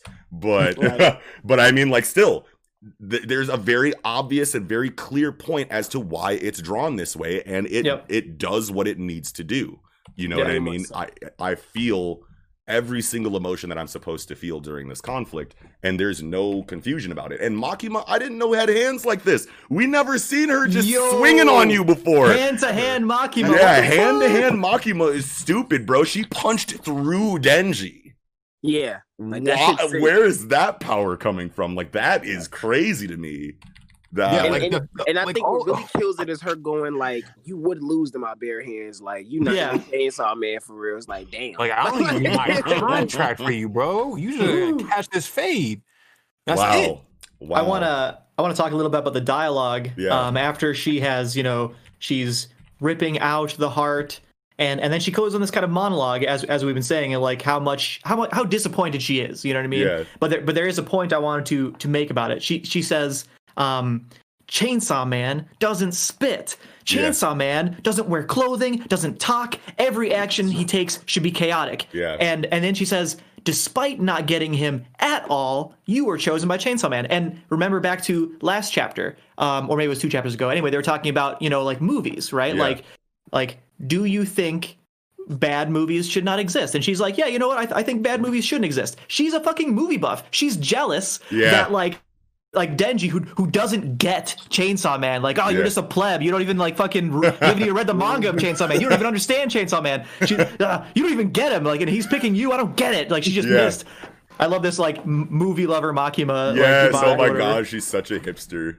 Yeah, what do you think the closest we've really gotten Makima to being angry? Yeah, because she's so irritated. Like, oh my god, you are so not even a fan of Chainsaw Man. How dare you? Yeah, I love it. This is definitely the least opaque her character has been in the entire series. Obviously, because it's ending. You know what I mean? Yeah. But like, it's just so crazy to see her behave in ways that weren't even really fathomable inside of her character, like in the beginning, but she's still so Makima at the same time. It's not like a stark difference between the Makima we're seeing now and the Makima we've seen throughout the history of the story, which I just love Fujimoto for being able to still encapsulate everything that is Makima while showing us a different side of her that we really didn't know if we were going to see. Like, we thought that she would die the exact same character and just like die with that mystery around her, you know what I mean? Like, because Fujimoto could definitely do that, but him showing us more of her in these like pissed off, like kind of like moments is really good for me because I've wanted that personally. Yeah. And it makes total sense because it is the control devil who is pissed off of her lack of control, right? She wants Chainsaw Man to fall in love with her and just be best buds because I'm your biggest fan. It's like, well, that's not how the world works, right? What do you mean it's not? She's and totally so a control like she should be able to control everything, but she can't. So it's like she's pissed off or whatever. Yeah, I love it. Am I the only one that heard fucking the juvenile beat come on page 10 when she backs that thing up on Denji? This guy, I heard that boom, boom, boom, boom, boom, boom. You know what I'm saying? Hey, but no, this is a really cool attack though on this page, on page 10, because like coming out of page 9, obviously she punches him like through the back, through the stomach, and then like turns him around or something like that. I don't even know what that really is at the bottom of page 9. So she's top of page 9. She's pushing through him. Yep. Bottom of page 9. She's ripping it out, and then he's like whipping around, and then in the next page she like pops him, pow, hits him with the booty bump. You know what I'm saying? I honestly think it's a punch again. But, you think it's a punch again? Yeah, I think she's like doing another one right through his arm real quick. Okay. Shading on her arm, real like sketchy almost, because it's like the speed of her going pop. Yeah, there is movement illustration on her arm, but I just figured that was just like her body like turning around for the fucking, you know what I'm saying? Like she's ripping her arm out of the hole again or whatever. I don't know, but I just saw that as like a little, you know what I'm saying? Looking at this fight again, I feel so bad for Denji. Yeah, dude, he's getting his shit pushed in, bro. Especially this double page spread where you just see Makima with his heart in his hand, just looking so disappointed in what's like on her. Yeah, she's like pathetic, dude. This is personally my favorite double spread in the entire series, I think. I'd have to go back and look, but it's top 10. I'd have to go back and look for sure. But like this, just like I don't remember the last time I was like, oh my god, this double spread. It happens a lot in Chainsaw Man, but this is just the most intense reaction I feel like I personally had on seeing a double spread on this page turn was so drastic. From going from page 10 or from page 11 to 12 and 13. Like I was just like, holy Mhm. shit. Do you And think, Pochita, no, Pochita's yeah. face on the heart. I don't think we've Oh. ever seen Pochita's face on the heart yet. I don't think we You have. I know, think because we he just got, pulled like, his heart out in the Star Chainsaw chapter. He pulled his Sure. heart out and then like threw it Sure. back down to Earth. We didn't Yeah. see Pochita's face on that one. You know what I mean? Like this is the first time we're really seeing like, oh no, they got the heart this time. You know what I mean? They've been Ooh. trying to get this heart the whole fucking series, Damn. and she just Pochita right really there. rip power. I don't know how she's coming back. Yeah, like what the fuck? Oh Oh my god, man, wow, man, it just It's God. sick. yeah. all these graves, the heart in Makima's hand, the disappointment just all Yeah. over her face. Yeah. Fucking Fujimoto Tatsuki snapped on this Makima. Like we've talked about before about how like his facial expressions, his character designs, you know, like leave a little bit to be desired. But like once you get used to it, obviously you're like, okay, yeah, this is Fujimoto's style. But like specifically for this panel of Makima, he really made sure he was like, okay, I need to Emotion definitely convey the emotion and Mhm. you know the thoughts that are being, you know, shown inside of Makima here, and like she just looks utterly disappointed in this, Disgusted. and disgusted Disappointed. in Like, this just- situation. Ugh. Pathetic. Yeah, Yeah, the way she rips that heart out just has me like, God damn. Yeah. Even at like the end of the chapter too, where she's like, then just die. Like yeah, Just bro. ripped it out, Like, you're man, like, whenever manga characters say "then die," Yeah. it's always like super epic. Like, Mhm. man, wow. every time. Yeah. So Every what do you guys think? So she rips the heart out for sure, severs the contact. Because in the double spread she pulls it out, but it's still connected. But Right. then on 18, no, boom, this heart is Yeah, mine out. now. It is not a Right. part of you anymore. What It's do all we? big family special. Yeah. So what do we? So what do we think is like next? Then you know what I mean? Because it's Joke like, answer. Denji says a heart is more of a philosophical concept. Like it's not really the organ per se. Like Pochita's heart is with me still. You know what I mean? Like, I'm just- yo, No. Cheetah's heart. imagine it. I have Oh no my idea God. what the fuck is about to happen. I have no idea. I'm not Kiko. I don't have the snapback USB I on my bald head. Like, it's just like I don't know what to expect. Like, your heart just got ripped out, bro. I don't Like, know I'm what to wondering tell if you. Pochita's about to do something unexpected here. Yo, or, and like, Pochita's about to hit the. you know what I'm saying? Like, I don't know. I don't know. I mean, Yeah. it's got to do with like Makima's like what's her motivation exactly, right? Like Yeah. she wants the chainsaw devil. What is her motivation exactly? You know what I mean? Like, Like did she say she wants the chainsaw devil to eat all of the concepts she has decided aren't like fit for the world? right? Yes. I think so, yeah. Yes. Yeah. So yeah. So she really just wants Chainsaw to turn into real Chainsaw and work under her. So Yeah. Yeah, I just guess she's bring not down. going to kill. She's not going to kill Pochita. True. Right. Right. True. Mhm. But beyond that, it's very hard for me to understand like what is the next step in this plan. You know Yeah. what I mean? Yeah. Exactly. So hard to read. So Yeah. hard to read. And what is Mhm. Denji about to do? Like, Right. Is he dead? Later. here? Is Denji just like dead? right? Like, what is he about to do? Mhm. Right, because the whole reason why he has the regenerative capabilities that he does is because Pochita was there, right? Yeah. So yeah, if Pochita's not there anymore, then like Denji has to be dead here, unless Power, he's gonna make a new contract with the Blood Devil right now, and it's gonna be just How, Denji though? and the Blood Devil because He's half a body and no I know heart. because How? Power's blood is still there. Oh yeah, in you're right, him. right. But Oh, Right? but she said you have to come find the blood. You have to go find the blood devil. yeah, that's right. And convince it, that it's Power or whatever, right? So I don't think Oh. like the Blood Devil is in Denji right now. It could be, Or maybe Um, going to search for the Blood Devil is a psychological or a spiritual thing more so than like a physical thing. And he has to find the Blood Devil within himself to I like form the a concept. contract and I like Just go on a the vision hit quest. Yeah. If Kiko said it, y'all would be on the floor. I don't want to fucking hear it. Nah, He would say it better. Right, dog. I'll take it now. Oh my god. Oh my god. Dude, I don't know what's how. next. I don't know how to justify it yet, but I am very confident that since Denji no longer has a heart, unless he outright dies here, and the story of Denji is over, and Kishibe finishes this fucking story, then like I can totally see power becoming Denji's new heart, and him just being the blood man. You know what I'm saying? I don't know. He finishes the series as the blood man. I have no idea. Now that you said, I think it would be so hilarious if you just see like Kishibe off in the distance. You never should have told me you had a contract with the Prime Minister. Then starts doing like the Spider-Man. Like, and then starts doing the Spider-Man 3 dance as he's watching Makima die. Hey, yo. Hey, you want to know what? Fujimoto's a huge fucking movie buff. It's not outside of the realm of possibility that he would throw a Spider-Man 3 reference in this story. True. I mean, I can't personally see it, but definitely not impossible for Fujimoto.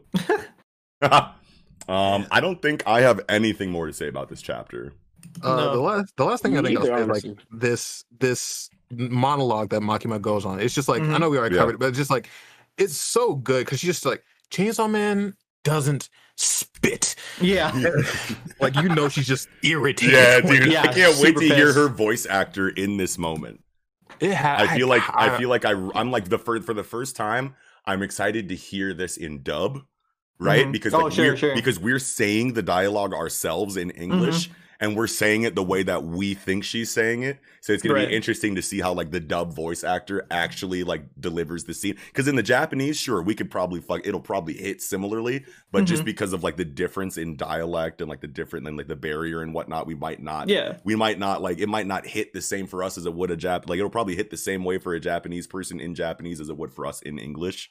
Yeah, but like we're not Japanese, so I'm like super excited to hear the dub on this specifically. I mean, I don't know about that. Dub hasn't been good since 2006. Hey, you're not lying, but and normally I wouldn't even bring up the dub, but just because of like our conversation on this chapter, like I feel like they could do a really good job with like the Chainsaw Man dub. Yeah, for sure. Yeah. They can especially do a good job with anything. Because we were exactly, but we were talking about it on the Chainsaw Man anime expectations one shot that we did. Who would be like? We did like that voice actor fan casting, and you want to know what stuck with me ever since then? Nick, you saying the dub for Power should be Haru Haru Haruko from Fooly Cooly? Yeah. I can't unhear it. I literally cannot unhear it now. You know what I mean? I can't remember who we said for Makima. I think I said Nico Robbins' voice actor, just because she sounds like a pissed off mom. You know what I mean? So it's like, that's just the voice I hear in Makima. You know what I mean? But I could really hear that, to be honest. Yeah. But anything else, you guys? No, that's all I had. That's it for me. I think I'm good. Yeah. Okay, great combo, guys.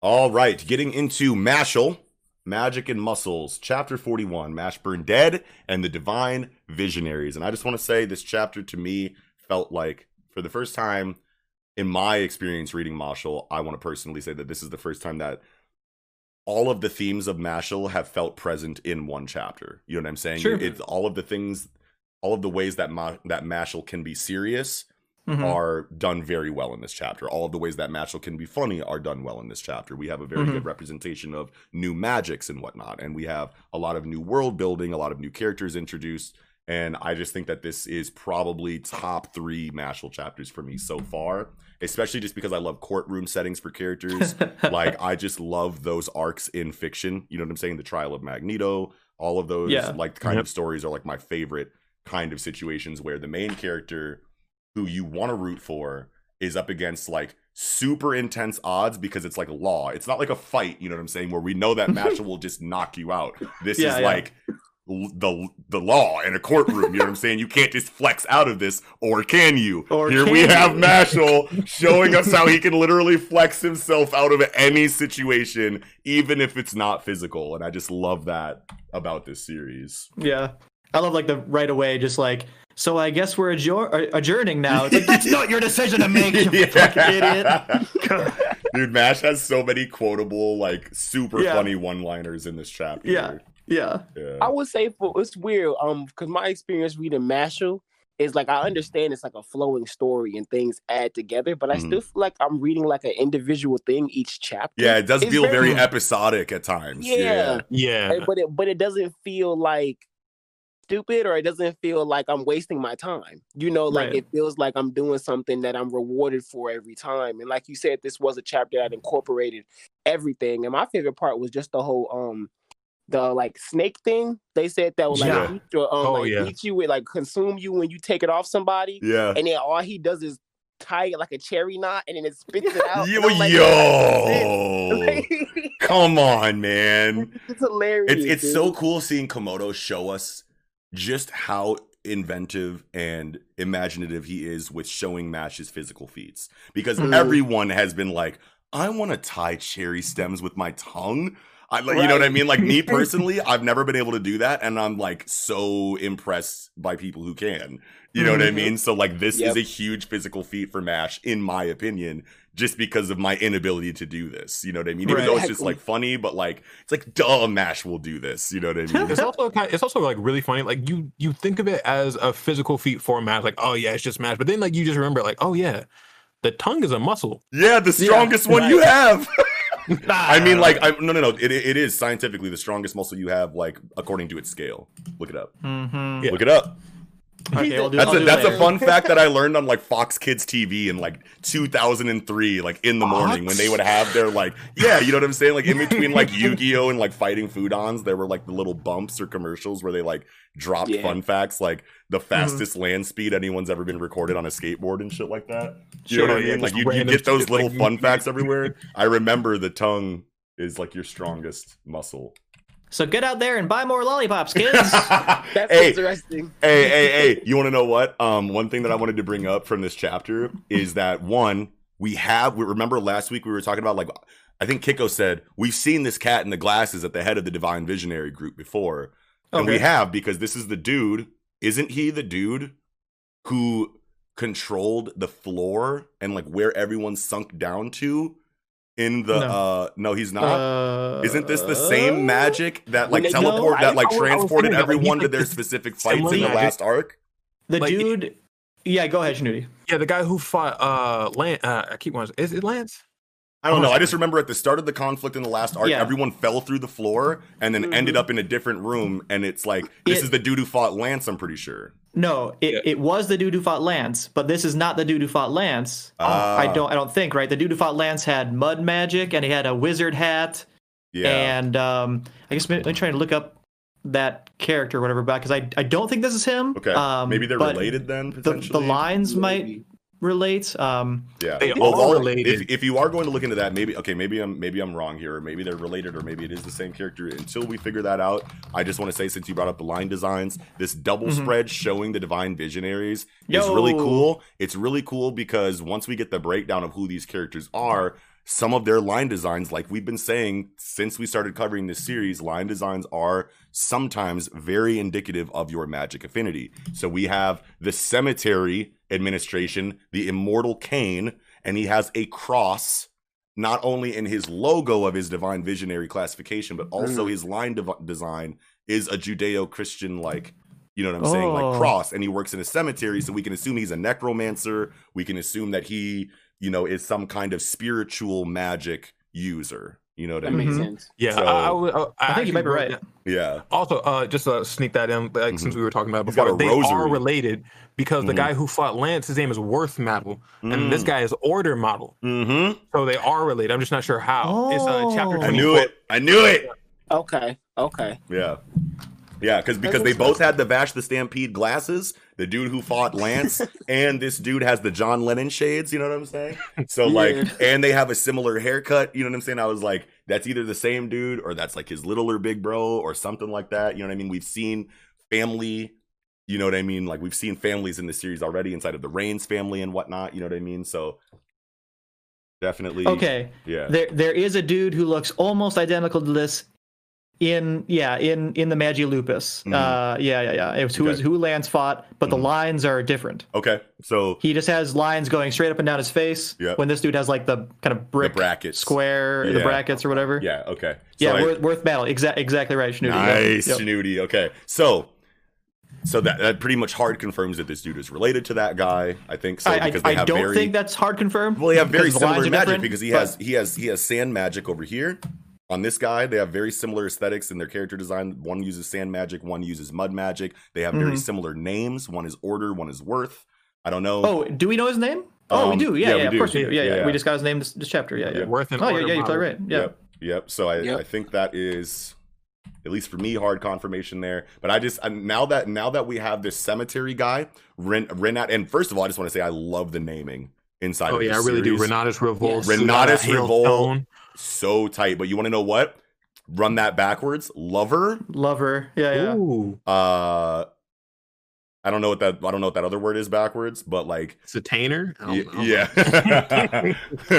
But I mean, like that's just like with a series like this where you have names that are obviously just like plays on like, you know, like semantics essentially. Like you just run like the first thing I think is like, okay, what do these names say backwards? You know what I mean? And I can just see lover in this dude's name. I called that girl's ability. Which one? Ice. Sophie. One? Ice. Yeah, you did say ice. Totally said that shit. Snow. I said snow, but it's like the same thing. You said it. it's the same thing. It's cold. It's cold weather magic. Damn it. Yeah. But yeah, so like now that so like we see the cemetery guy, he's got the cross on his cheek. I want to say he's a necromancer, but it's obviously just some kind of like spiritually related magic inside of him. I mean, he's the immortal king. Well, he says immortal. He could just be immortal. Yeah. He could just be Right. immortal. I was thinking that maybe he had like a regeneration kind of like magic. Yeah. He's like an Andy. Yeah. Yeah. Oh my god. And then obviously we guessed the ice chick. And then this one right here, the flame cane. I don't think that there's anything indicative in his line design that says fire to me unless his fire magic is like so potent that it's like lasers and he like shoots like superheated lasers at you, which I could totally see it being like a lined X design because he'll probably like shoot lasers like bzzz, you know what I mean? Maybe potentially. That's Maybe, just me. And he has a sword. Like, why does he have a sword if he's a flame dude? Okay. So then he channels his magic probably through his sword as a medium and just has a flame sword, which could explain the cross section of his line design because he slashes you. You know what I mean? So it could be something like that. But then this dragon guy. Because I remember last chapter we made a joke and said like maybe the dragon is the sentient one, and the human is because it has a collar on. You know what I'm saying? And like we were like, it's gonna be really cool if the human is like not the actual person and the dragon is. You know what I mean? But then that goes into like weird like moral stuff with like you know what I mean? Like why this seemingly human person is just allowed to be controlled by this magical dragon in this way, in this very dominating way. But then the knowledge came. So remember we were talking about this lady and this like what was on her head. You said it was a hat. I think Kiko said it looked like a blossoming rose, which I think I then agreed with, so that makes sense. But then like knowledge came. I don't know how her line design. I don't know. Me either. I don't know how. I've been trying to figure this out like since I read the chapter. Okay, how about question marks? Like a question, knowledge. Oh, Nick, questions. Man, you did it. That's it. That's literally it. Yep. Yeah, you might be onto something. That's literally it. It looks just like a question mark. I think he could be onto something here. I mean, like knowledge questions. I'm with That's you. I just so thought of that good. right now. I did not think of that until just now. So yeah. That's so good. Okay, so order, or wait, no. Orter. Okay. Yeah. So this dude is the Desert Cane. Obviously, that makes sense because he uses sand magic. Okay. This is Sabulous. Yeah. But Sand coffin. Yeah. So what do you guys think of who do you guys think is the strongest out of all of I these want guys? to say order because he's got such a stick up his ass, but and he's in the front, you know what I'm saying? And he's in the front, Well, I guess guess- it seems to be very like him having just to be like, we gotta make this decision unanimous and like just wanted to hone into the court thing. Yeah. It just makes me feel like he's like the serious one, the one that like nobody knows not to play with. Yeah, That he just does feel in the double spread a lot more like regal than everybody else. But at It the might be- same time, I also want to say it's Rio Grande. Sorry for cutting you off. I was literally going to say that same thing, so that's totally fine. I Which totally agree one? with you. It's not one of the six. It's the other guy. Oh, with, like, it's the Buddy scarf. in the back. Yeah. Yeah. For sure. Yeah. I totally agree. Yeah, like he completely broke off from like the rest of the group, went ahead and disrupted the entire court session and had no problems to do it. That's the only time that you see people like Gojo do like at any point. No Like, one yo, checked him. Nobody checked him when he Nobody. was like disrupting the court and like playing his He didn't game. even disrupt by himself. He also brought his buddy with the wine, right? Like his like butler or whatever, right? Like you know you're stunting if you're doing that. Yeah, so. for real. You gotta bring Paolo with the juicy. So this this scene after that, the scene after all of this, that is unacceptable, right? Starting on the bottom of page 9, going into like this dude being obviously possessed by this innocent zero parasite. Yep. How do you guys feel about that? Like this totally caught me off guard at first. Yeah, it's super. Because I was like, okay, off. yeah. So when he came out and he was like, "We are innocent zero," everyone looks like they're reacting in a way to where they're surprised. But like, isn't this like a high-ranking like official that's saying this right now who's being possessed? So Not the High originally, ranking Yeah, officials so- in like the school. yeah, for sure. so like he's one of the dudes in the chairs who are judging MASH right now, obviously. So like, at least that's what I thought. I Yeah. can't remember. Yeah, he's definitely one of the ones pointing a finger at MASH. So when he says we are innocent zero and everyone reacts to that, I'm going, okay, so like innocent zero is inside of like the governmental, situation inside of this school, and like innocent zero, like this, the administration is the bad guys here because innocent zero is showing himself through this guy, but then no, you find out it's a parasite. You know what I mean? But then like, so did this parasite sneak in unbeknownst to everyone and take control of this dude to give this message, right? You know what? Ah. God, why can't I remember his 'Cause, name? like, I why just did had it this on just so tip of- casually happen where this dude just came out of the woodwork and said these things? Right. It's a good question. Well, that's what I was wondering. And to no be one's like, honest. how did that thing get in here? What's going on? No one is like, everyone is just addressing this dude after he goes It's- crazy as if it's- this is normal or something. Or I don't You know know. what I took? I took it as like this is what Cell War was doing and why he needed to disguise himself as Lance. So like he could just walk around being unnoticed by everybody, doing whatever he needs to do, planning whatever parasites, beasts, or traps he needs to around the school, Mhm. and then he's walking to when he's walking to MASH and crew, like that's when he gets caught. So like he finished what he needed to do, and then he needed to go actually finish up what he needed to do, which was get whatever MASH has within his body or whatever it is. Yeah. Mm. I'm just so confused by why. Okay, so like This if this, guy? if this parasite was not here at the start of this Mhm. trial, Right. and then this guy is like yelling at MASH, like you blew it, you're grounded, you're death penalty, whatever he's saying to him, and then like the fucking parasite slithers into the room unbeknownst to everyone, takes control of this dude, and then gives them this message as innocent zero. Their Mhm. reactions to that, it's like they don't give a fuck about this dude, bro. You know what I'm Right, saying? right, They're just like, right. oh, okay, you're possessed now. Well, let's hear what you got to say. All right. Like they're not like, like you said, Knox. It kind of does feel like Innocent Zero. Like they kind of be plotting. Like they seem Yeah. to must do stuff like this or something Yeah. like that, right? I Yeah. mean, even the magic parasite thing, the creature itself didn't come off like a, oh my god, they used the magic parasite. yeah. It kind of just was like, oh, Oh, it's a a magic magic parasite. parasite. Yeah, you know Yeah, what I mean? like, Like, yeah. yeah. So, And why does a magic parasite allow Innocent Zero to communicate through this dude in the first Yeah, place? it right? seems like it's yeah, it just seems like it's a little out of its like ability range. Like, okay, Yeah. so you grow by absorbing magic. That's cool. Why are Yeah. you also a radio? right. Yeah. The way that I interpreted this is that Innocent Zero loaded something into this parasite that like Mhm. links them to it in a way Yeah, to yeah, when the yeah. parasite connects themselves to the host, then Mhm. the Innocent Zero dude who unleashed it can then talk to you. You know what I mean? Right. Like, by itself, the parasite probably just does exactly what it says and find a host to feed on mana. But since it was sent by an Innocent Zero person, they probably manipulated it or augmented it in some way with their own magic to where when it did its thing and connect itself to someone, now they have a link to them in a way that they Mhm. can communicate. It could be some type vicariously. of like a magic beast controller or something. Yeah, it could be True, something like that. true. Hey, Matt, Beast Magic, let's go. Yeah. I'm we ready. do. Yeah. I'm so shocked that we didn't even say that, seeing as how we just got Agita Yeah. Tyrone being like Right. the magical creatures administration within the Divine Visionaries. Yeah, Mhm. yeah. Mm. Great point. Great point. That's hilarious. Wait a minute now, because Oh, we could have a traitor in our midst here.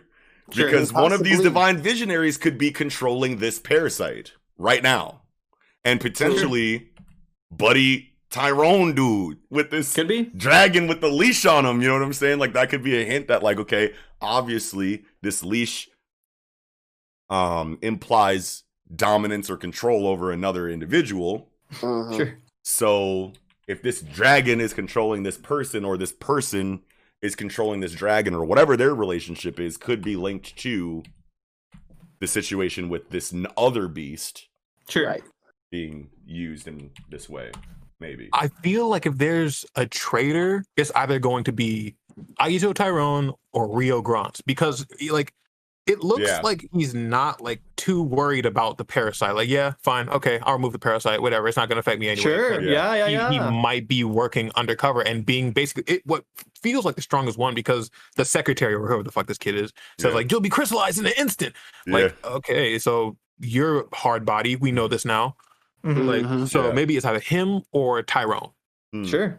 And I feel like it might be Tyranny, like being his last name. Hey, hold on, wait a minute. It might be on to say, and it's just like, man, like it's not uncommon to see traitor plots in, especially like I feel like we've been seeing a lot of them inside of this magazine lately.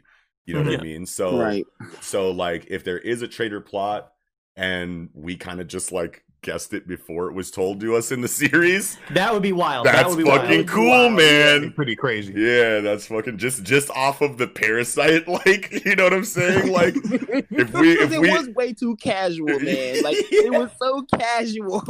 If we made that link though before the story tells us, I'm gonna be like super excited about that. But, follow me on Twitter. Honestly. I did have an interesting point to bring up, a minor point on page 8 or whatever.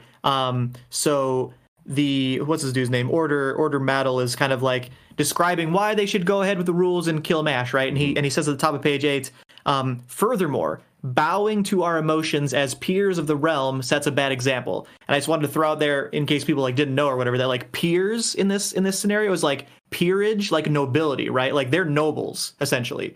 A king, you have a king, and like all the nobles are peers. So you have like a peerage, and like you're basically like on team king or whatever, right? So like they're a different class of people than other people, not just because of like the visionary title, but like there seems to be a noble system or whatever. And if there is a traitor within the nobles of like this magic community system or whatever, that would be another huge potential future plot point. Yes. That would work. Within that same like statement, within that same like page, I want to know what he's talking about when he says we'll be admitting there are special exceptions.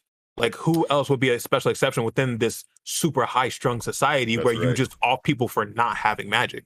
So then he's talking about Mash, right? Yeah. I want to say he's talking about Mash, but then he says like, yeah, we're gonna kill you at the end of the day. So right. So then that means if they kill Mash here, then that means that they've made an exception for someone else before Mash. Because if they're going to say there are exceptions and then not include Mash in the exceptions, then that means that they've accepted somebody else, right? No, I think he's saying like if we allow exceptions, like they're talking about we are going to kill Mash. Yeah. Now if we allow exceptions for Mash and accept that then the system fails. We'll be admitting and they'll basically be saying like, oh, nobles exist under a different set of rules, and that'll make the whole thing, be a farce or whatever, right? Like we'll be admitting that we just have special privileges as nobles, and the law doesn't matter because we can pick to save people against the law or whatever. Yeah, you're right. You're right. That is it. Absolutely. Yeah, it's just try to keep it absolute. They want to make it feel absolute. Yeah. Yes. I love it. Towards the end, I just love the joke of like after he does the balloon animal shit or whatever. It's like, well, what did he say? Like, well, we heard the bad guy's speech and we saved the old guy, so I guess we're done here. So funny, bro. And then they're like, no, we still got to deal with you, bro. Rules are rules. Those without magic don't get a say. That's just how our world operates, buddy. So your death sentence will be upheld. We'll be taking. I won't go. And then he Wait, shoves his what? feet in the ground. And then he shoves his feet in the ground. I won't go. Can't take me now, can ya? Oh my fucking god! Screaming, really bro. Just trying him too. Like you ain't gonna do nothing now. Like what's up? Like do something, bitch. What you gonna do? And Buddy just looks shook in the bottom, the last panel. He said, "Bro, don't you see? I got this Renee gone, boy. I'm about to." Like, don't make me. I got the monkey in my eyes all day, bro. Don't sleep on me. So I think that they all rush him next chapter, get folded back Savage, and then say, "Okay, you can do whatever you want." I guess. I see you in class. I feel like not all of them are going to rush him. Like I feel like Rio might either help or just stand outside. Like, no, I'm not. I came here to stop this. What are y'all talking about? I think the immortal dude is going to definitely like pull up on Mash and be like, "Big body hours, what you got for me?" And then he's going to get sent through a wall. Then they're going to try all their other magic on him, and they're going to be like, I just want Mash to be like, "Are you done yet?" Right.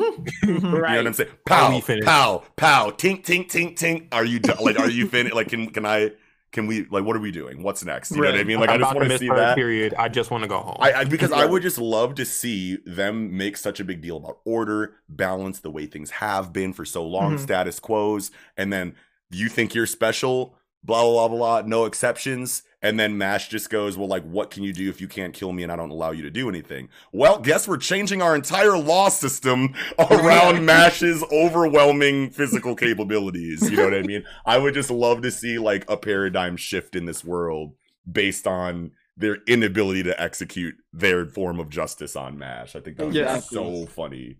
It's gonna be hilarious. That's why I love watching. That's what no, we're not watching, but reading MASH, because it's like it's nothing cliche, but then it kind of do feel almost comedy cliche, but then it's just refreshing every time. Like, you know, like you read it and you're like, okay, yeah, this is the laugh I needed this week. You know, like it feels good. Imagine if MASH was like out for like world domination. They're so lucky this dude just wants to be a kid and like exist in this school.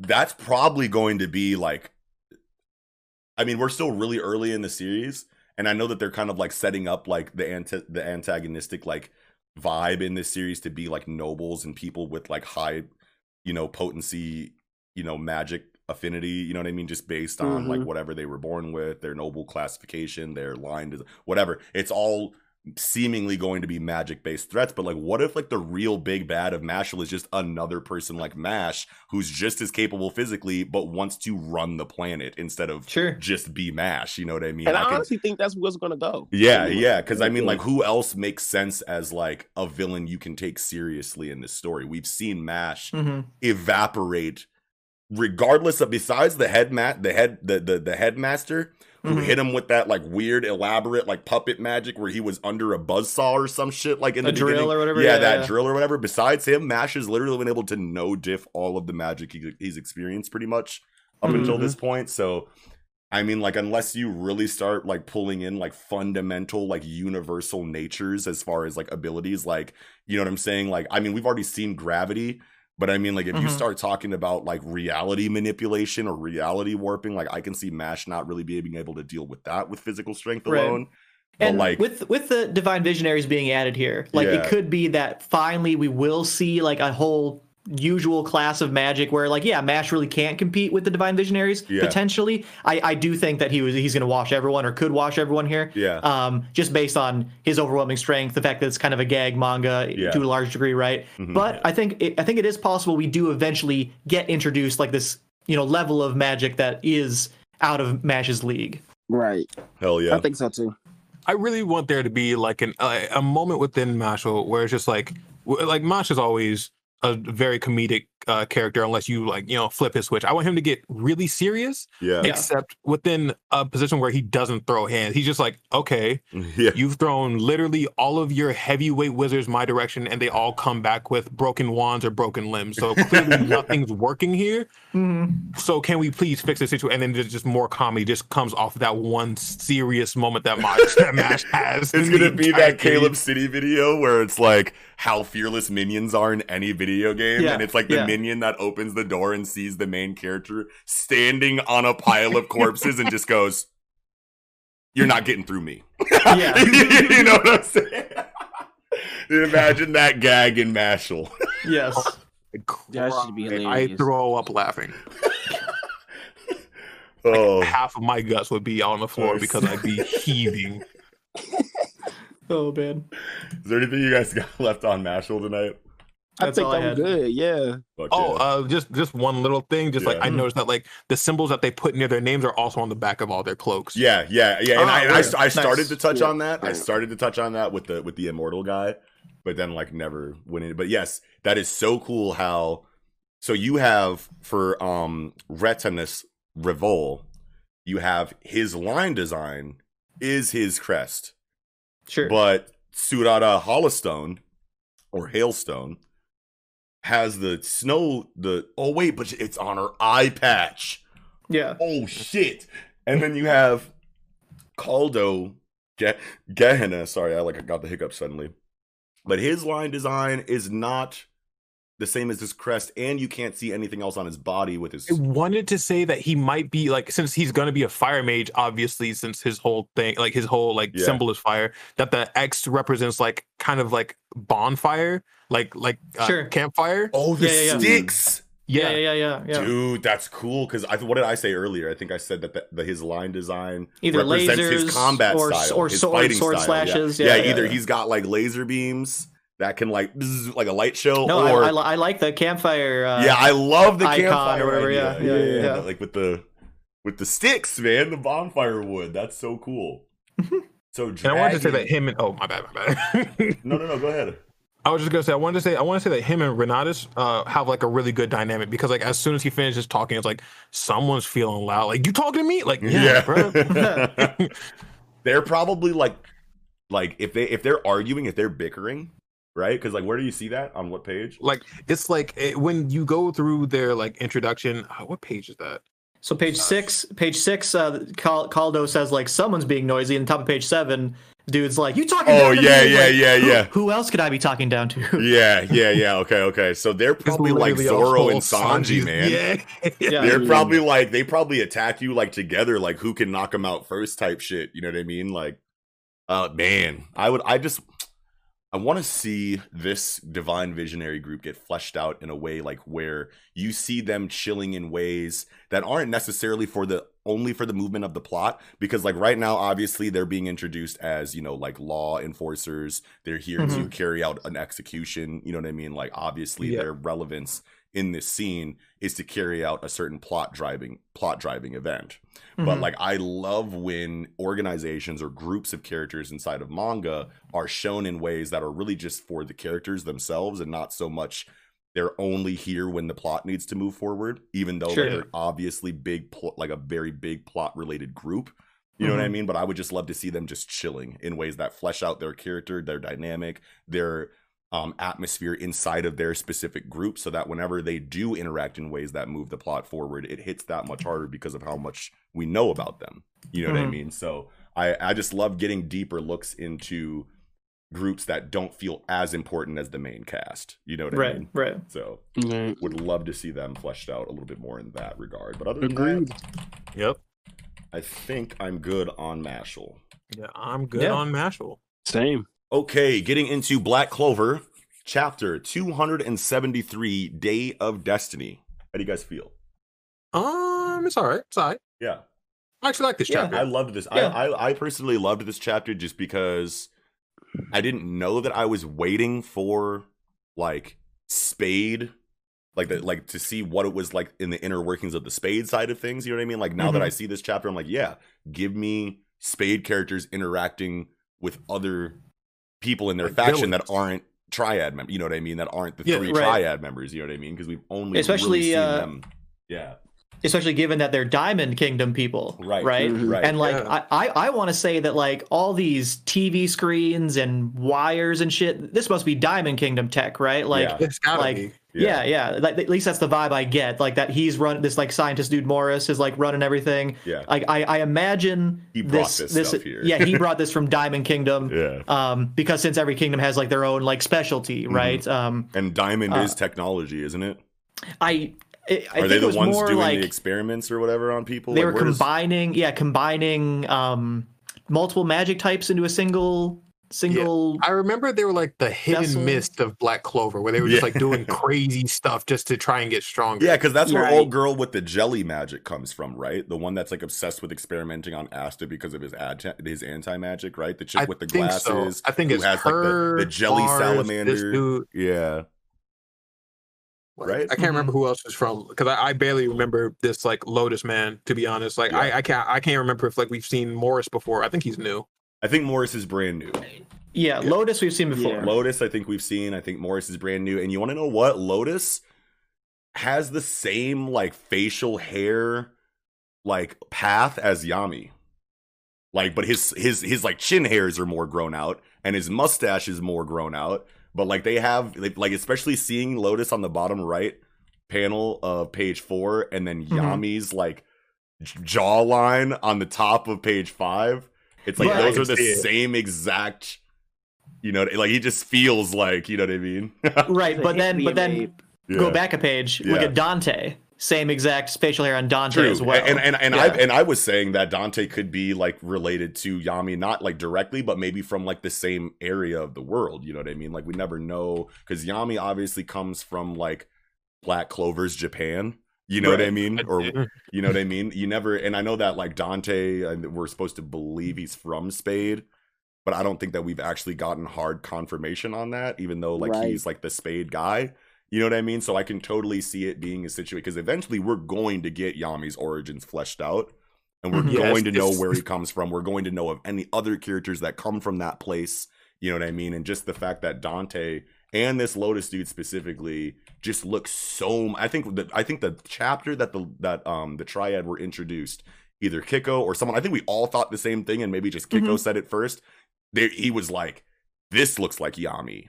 Inside of Dante's character, you know what I mean? So that'd be crazy. Yeah, we'll see for sure. That'd be nuts. I don't think we've gotten like any confirmation from like any character that they're like, I mean, aside from like, I want to say a couple Spade Kingdom and like Diamond Kingdom, which is like, yeah, we're from here, not just like, oh yeah, we live here, we have a strong sense of nationality. It's just like, we like, I don't think I've ever seen anybody say, oh yeah, we're from here. Like Yami's really kind of the only one who came out as just said, yeah, I'm from straight up somewhere else. Right. Yeah. Right. Yep. And on this same page with Lotus, this is the monster that the first Hokage fought, right? Or the first that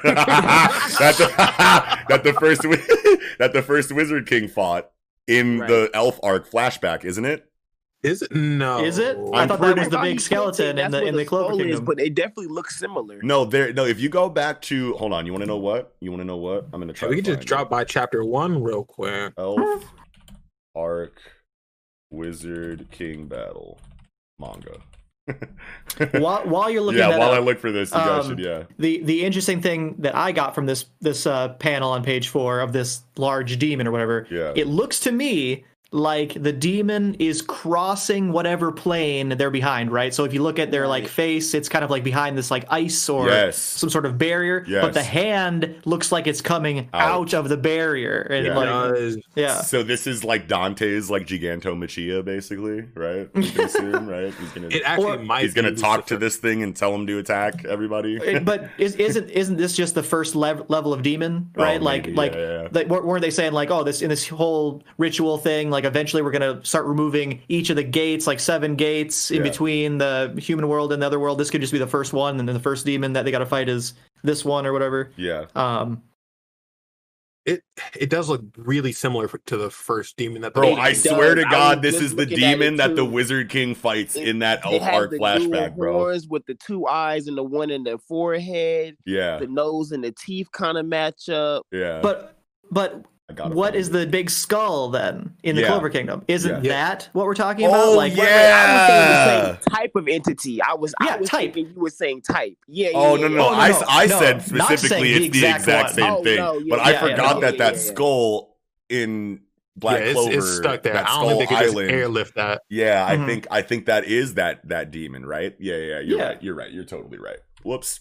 But it does look a lot like that. I totally thought that was it. I'm like remembering that beautiful like double page spread of the first Wizard King fighting that demon. And that was the first time where I was really like, holy shit, Black Clover art is something else. You know what I mean? So I have that demon's face like vividly painted.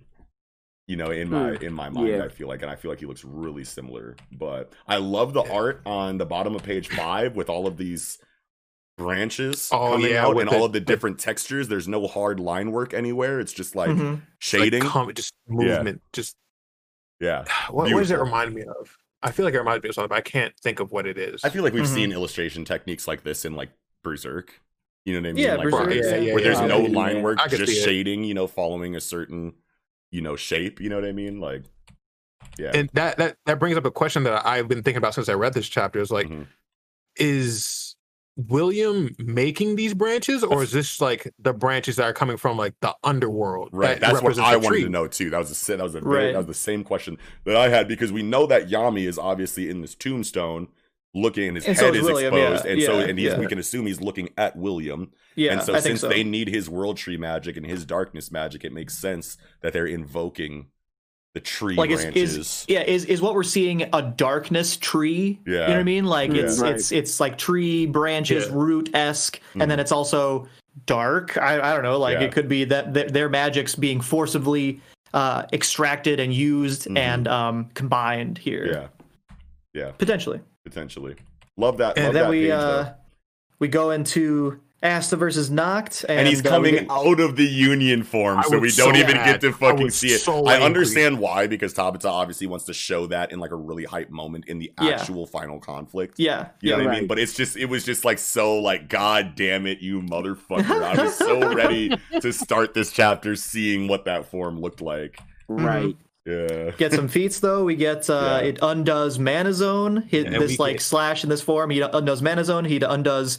He can counter a magic without substance.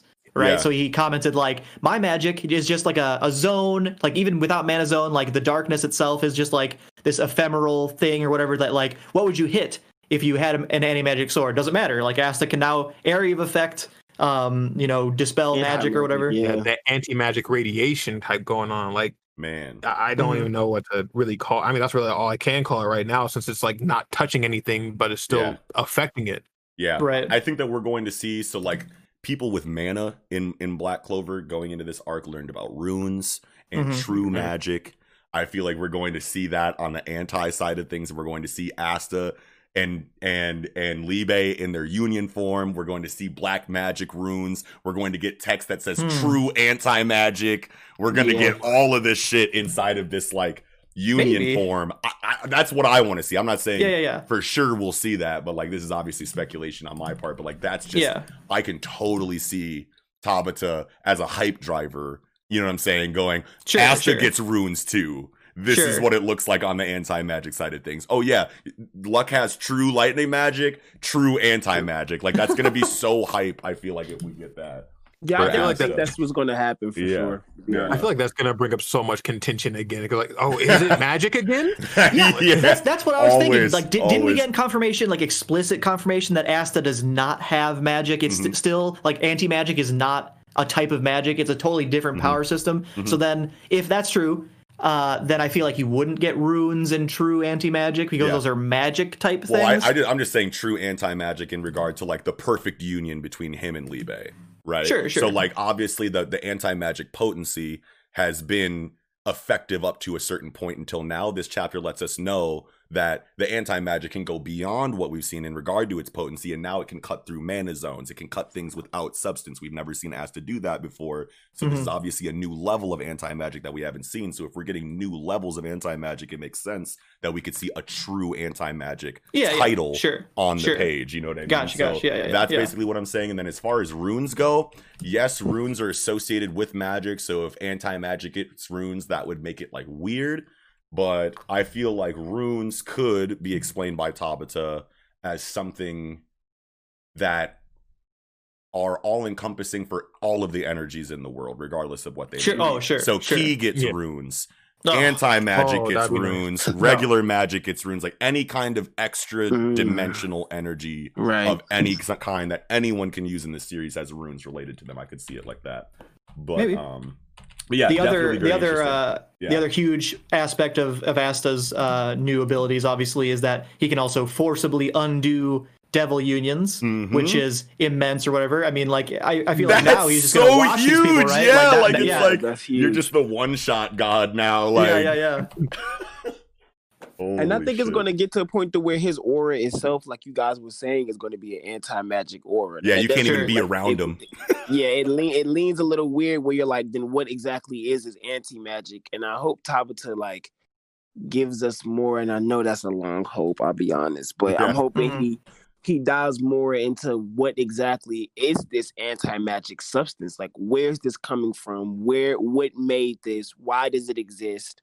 You know, like you have to give this to me. Like, you can't just tell me this whole series that it's just anti-magic. Like, I agree with you, Doncho. We need hard exposition on all of the confusing concepts inside of Black Clover. Like, not just like things that like. There's probably a lot of things that we can learn just from going back through the series and rereading it. You know what I mean? But like anti-magic and Ki are two things that I specifically, personally, really feel like I need from Black Clover. You know what I Right. mean? Like, It's like those are the anything. two vague concepts that I just absolutely need hard confirmation for. Everything else, I don't give a fuck what else is vague in this story, dog. But Right. please explain anti-magic and key to me. You know what I mean? Yeah, it could just be like, oh yeah, anti-magic is just the leftover farts from all the devils in like the underworld. Who cares? Like as long as we get some kind of Something, exposition. right. I need something. Yeah. Leftover farts, I'm screaming. I think it's really cool how Noct says, okay, so you did the thing. This is great. This is awesome. You're still not ready.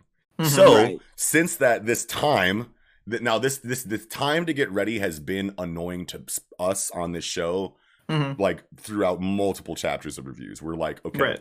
this is really cool. This is an awesome training sequence. I still don't see how this makes them ready in 2-3 days. Yeah. But yeah. Noct is going, okay, the hardest part is over. Now I'm just going to leave Gimodello with you, and you can train with him until you've mastered it, and then you can meet us on the battlefield. So Tabata is specifically addressing how unrealistic it is to make Asta ready in such a short amount of time. But then also at the very end of this chapter, everyone of the captains is ready to go into the fray. So if Asta, who's getting like an expedited training process, still isn't ready and needs to be left with Gimodello, then that's basically telling me that these motherfuckers are getting washed right away as soon as the conflict starts. Like, Or I think a very likely thing that'll happen is that the captains will be able to beat like the first devil, maybe the second devil, you know what I mean? Yeah. But then we'll quickly realize like, okay, now these devils are getting way too powerful. It's going to be a huge battle, and then Asta will come in and you know save the day or whatever, right? Yeah. Or at least shift the tide in a way that,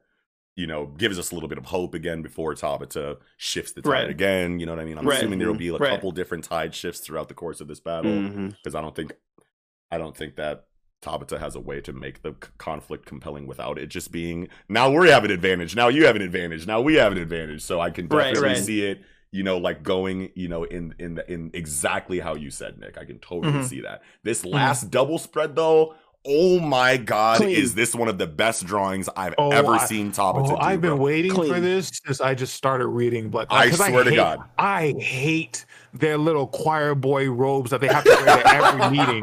It's so ugly. And now we got this new drip with the fur on the coat. Crazy tight right now, bro. The texture, I love it. The texture that Tabata gave them, you could tell that this is like a layer.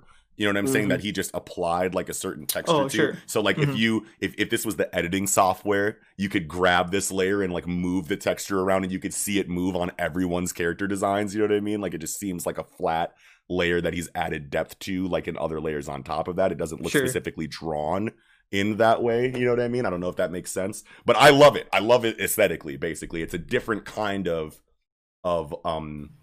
it's a different kind of feature of whatever the tablet program, you know, that he's using is that we've seen in the story so far. I feel like this is a wholly new illustration technique that Tabata is showing us here, and I just love these robes, bro. Everyone looks so gangster, bro. I just noticed this. Yeah. If you look at everybody, that's not that's not Charlotte, that's not Jack, and that's not Fuego Leon.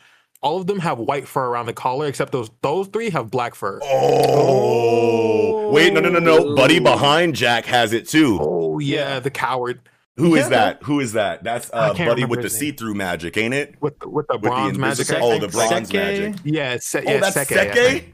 That's dude that Asta whoops in like chapter 1.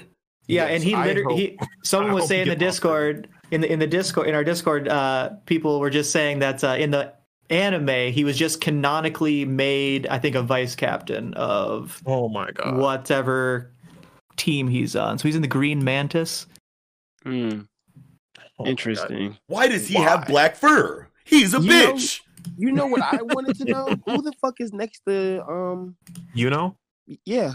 Yeah, that's what I was trying to figure out earlier. Oh, Is it Langris? Isn't it Langris? Oh, no, probably right have to be Langris. Oh no, Langris is. Oh, to the right. Yeah, Langris, the one that's like peeking out the corner. I'm sorry. Yeah, you only see his shoulder coming out the side of the panel. Yeah, dude, I wish this spread was one panel. Why did Tabata split this? like why? What's with the top? I don't understand what the two top panels are really. I guess to show where they're at. But Yeah, like we know where they at, fam. I you- read the last couple chapters. G, give them the whole page. Right. Sure. Yeah, I agree. I I just feel like that top was unnecessary. yeah, like what the fuck? Yeah, that was unnecessary. Just low Like, bro, you detail, like outward panel shots of the landscape, like like, before I you. can kind of assume where they at, bro. We just saw where they was at, like Right, 2 like, chapters ago. I can assume where they at, bro. Like you could have shoved in like an extra panel on the second to last page, like a little flash for like, okay, morning after. Now we got this new drip. Here you go. Yeah, yeah, Something. yeah. He should have gave them their whole page. I Yeah, swear did. he should have gave him the whole page, man. I want that to be my background on my computer. See, he would never let his fans eat properly. I swear. Come on, Thompson, man. I'm hungry, man. Man, they never let us eat properly. Did we talk about everything we needed? I don't think we talked about everything we need to talk about in this. I feel like Uh, well, I just want to bring up that the little devils are so cute. Yes, Yeah. fam. Like you, Oh my like God. Guillermo del Toro said, like if he hits me with that, I'm going to die, and you just see Yeah. the little devil Yeah. in the background, just patting him on the back. Yeah, he's like, Yeah. hey, man. Sorry, Guillermo Dello, but there is It's game over. There is one larger point we didn't cover yet. Yeah. That Noct basically said that using shadow magic, he's been spying on the Black Bulls all this time, almost Asta's entire career. He because he even says like you were born without magic by accident. You were possessed by a devil. Wait, like. What do you mean? Are you saying that as if you literally saw it happen? Like you were spying Yeah. on him? That's even what before confused me. he And I joined the didn't Black wanna Bulls? Get into it too much and seem like an asshole about it because I felt like maybe I was reading too much. You know what I'm saying? Like, Yeah, I yeah, was yeah. like, I'm gonna let it go. Like yeah, I yeah, think you exactly. can That's say, so like- weird coming out of the I've been watching you dialogue that he starts talking Yeah. about events in Asta's life from like the moment he was born. Right. I think how it came off to me is that like he's just stating those as facts. Yeah, right. Like yeah, he oh, wasn't sure. he wasn't spying He on him wasn't at that there time for those but he moments, does yeah. know them as facts. And then later, he did spy on him after that. Yeah, But like, you yeah. know, I have been spying on you and I know all about you for the Yeah, record, kind yeah. of thing. Thank you for explaining it that way because I'm sitting Yeah, here going 'cause- like, hold on, man. Like, come on, man. yeah, Come on, kind of Tobias. where it was coming from. So I was like, I'm not even gonna really bring it up because I Yeah. felt like it was like, you know what I'm saying? It was like, okay, Right. Yeah. yeah, that's weird. And as disappointed as I said I would be if the Libe and Asta situation ended up working out the way that it has canonically in the story, as far as we know now. The whole, I just, and this was back when I was like really hardcore going like, okay, well, Jujutsu Kaisen did it this way with Sukuna, Mhm. so therefore Black Clover sucks because they didn't do it this way with Libe and Asta. But then I was like, well, no, because it's fine for the story of Black Clover that Libe is behaving this way with Asta, and I should Mhm. probably not like take what I want and what I like from other series and like project that on to like Right. my opinion Yeah. of Black Clover. So like since then I've been like, okay, it's fine that they like fist bumped and shook up and now they're like best friends. Like that's cool. I would have preferred it a different way, but Tabata is executing it honestly in a way that's like really comfortable to me. And I didn't think Yeah. that I would like say, because I talked a lot of shit. I was like, man, I swear to God, if this anti-magic devil shakes up with Asta, I'm dropping the book. Like I said like all types of shit, you know what I'm saying? But like now that I'm like seeing it, you know what I mean? Like You know, I feel like they just think about it. I like Libe and Asta's relationship now, and just a Mhm. couple chapters of them interacting as, you know, partners. It Mhm. feels really good. Like it feels like even though this was a lazier approach, in my opinion, storytelling wise, Mhm. Tabata, kind of like how if you could tell that Gege really had a really good idea on how the Sukuna and Yuji relationship was going to work, subverting the expectations of the demon living inside of the main character trope that we've experienced so far in history. I feel like Gege did a really good job of taking that expectation and subverting it and doing it in their own way. Tabata, on the other hand, did it the exact opposite. I feel like he had a really good plan of how he was going to show their positive relationship inside of their Right. union. You Sure, know what I sure. mean? And you could tell that it was that this is very much so like not like, and nothing, I shouldn't say that anything is on the fly. I know that Tabata doesn't write this story week to week, you know what I mean? Mhm. But like this specific aspect of Liba and Asta's relationship just feels like it was something Tabata's been wanting to show us for a while, and that feels really good.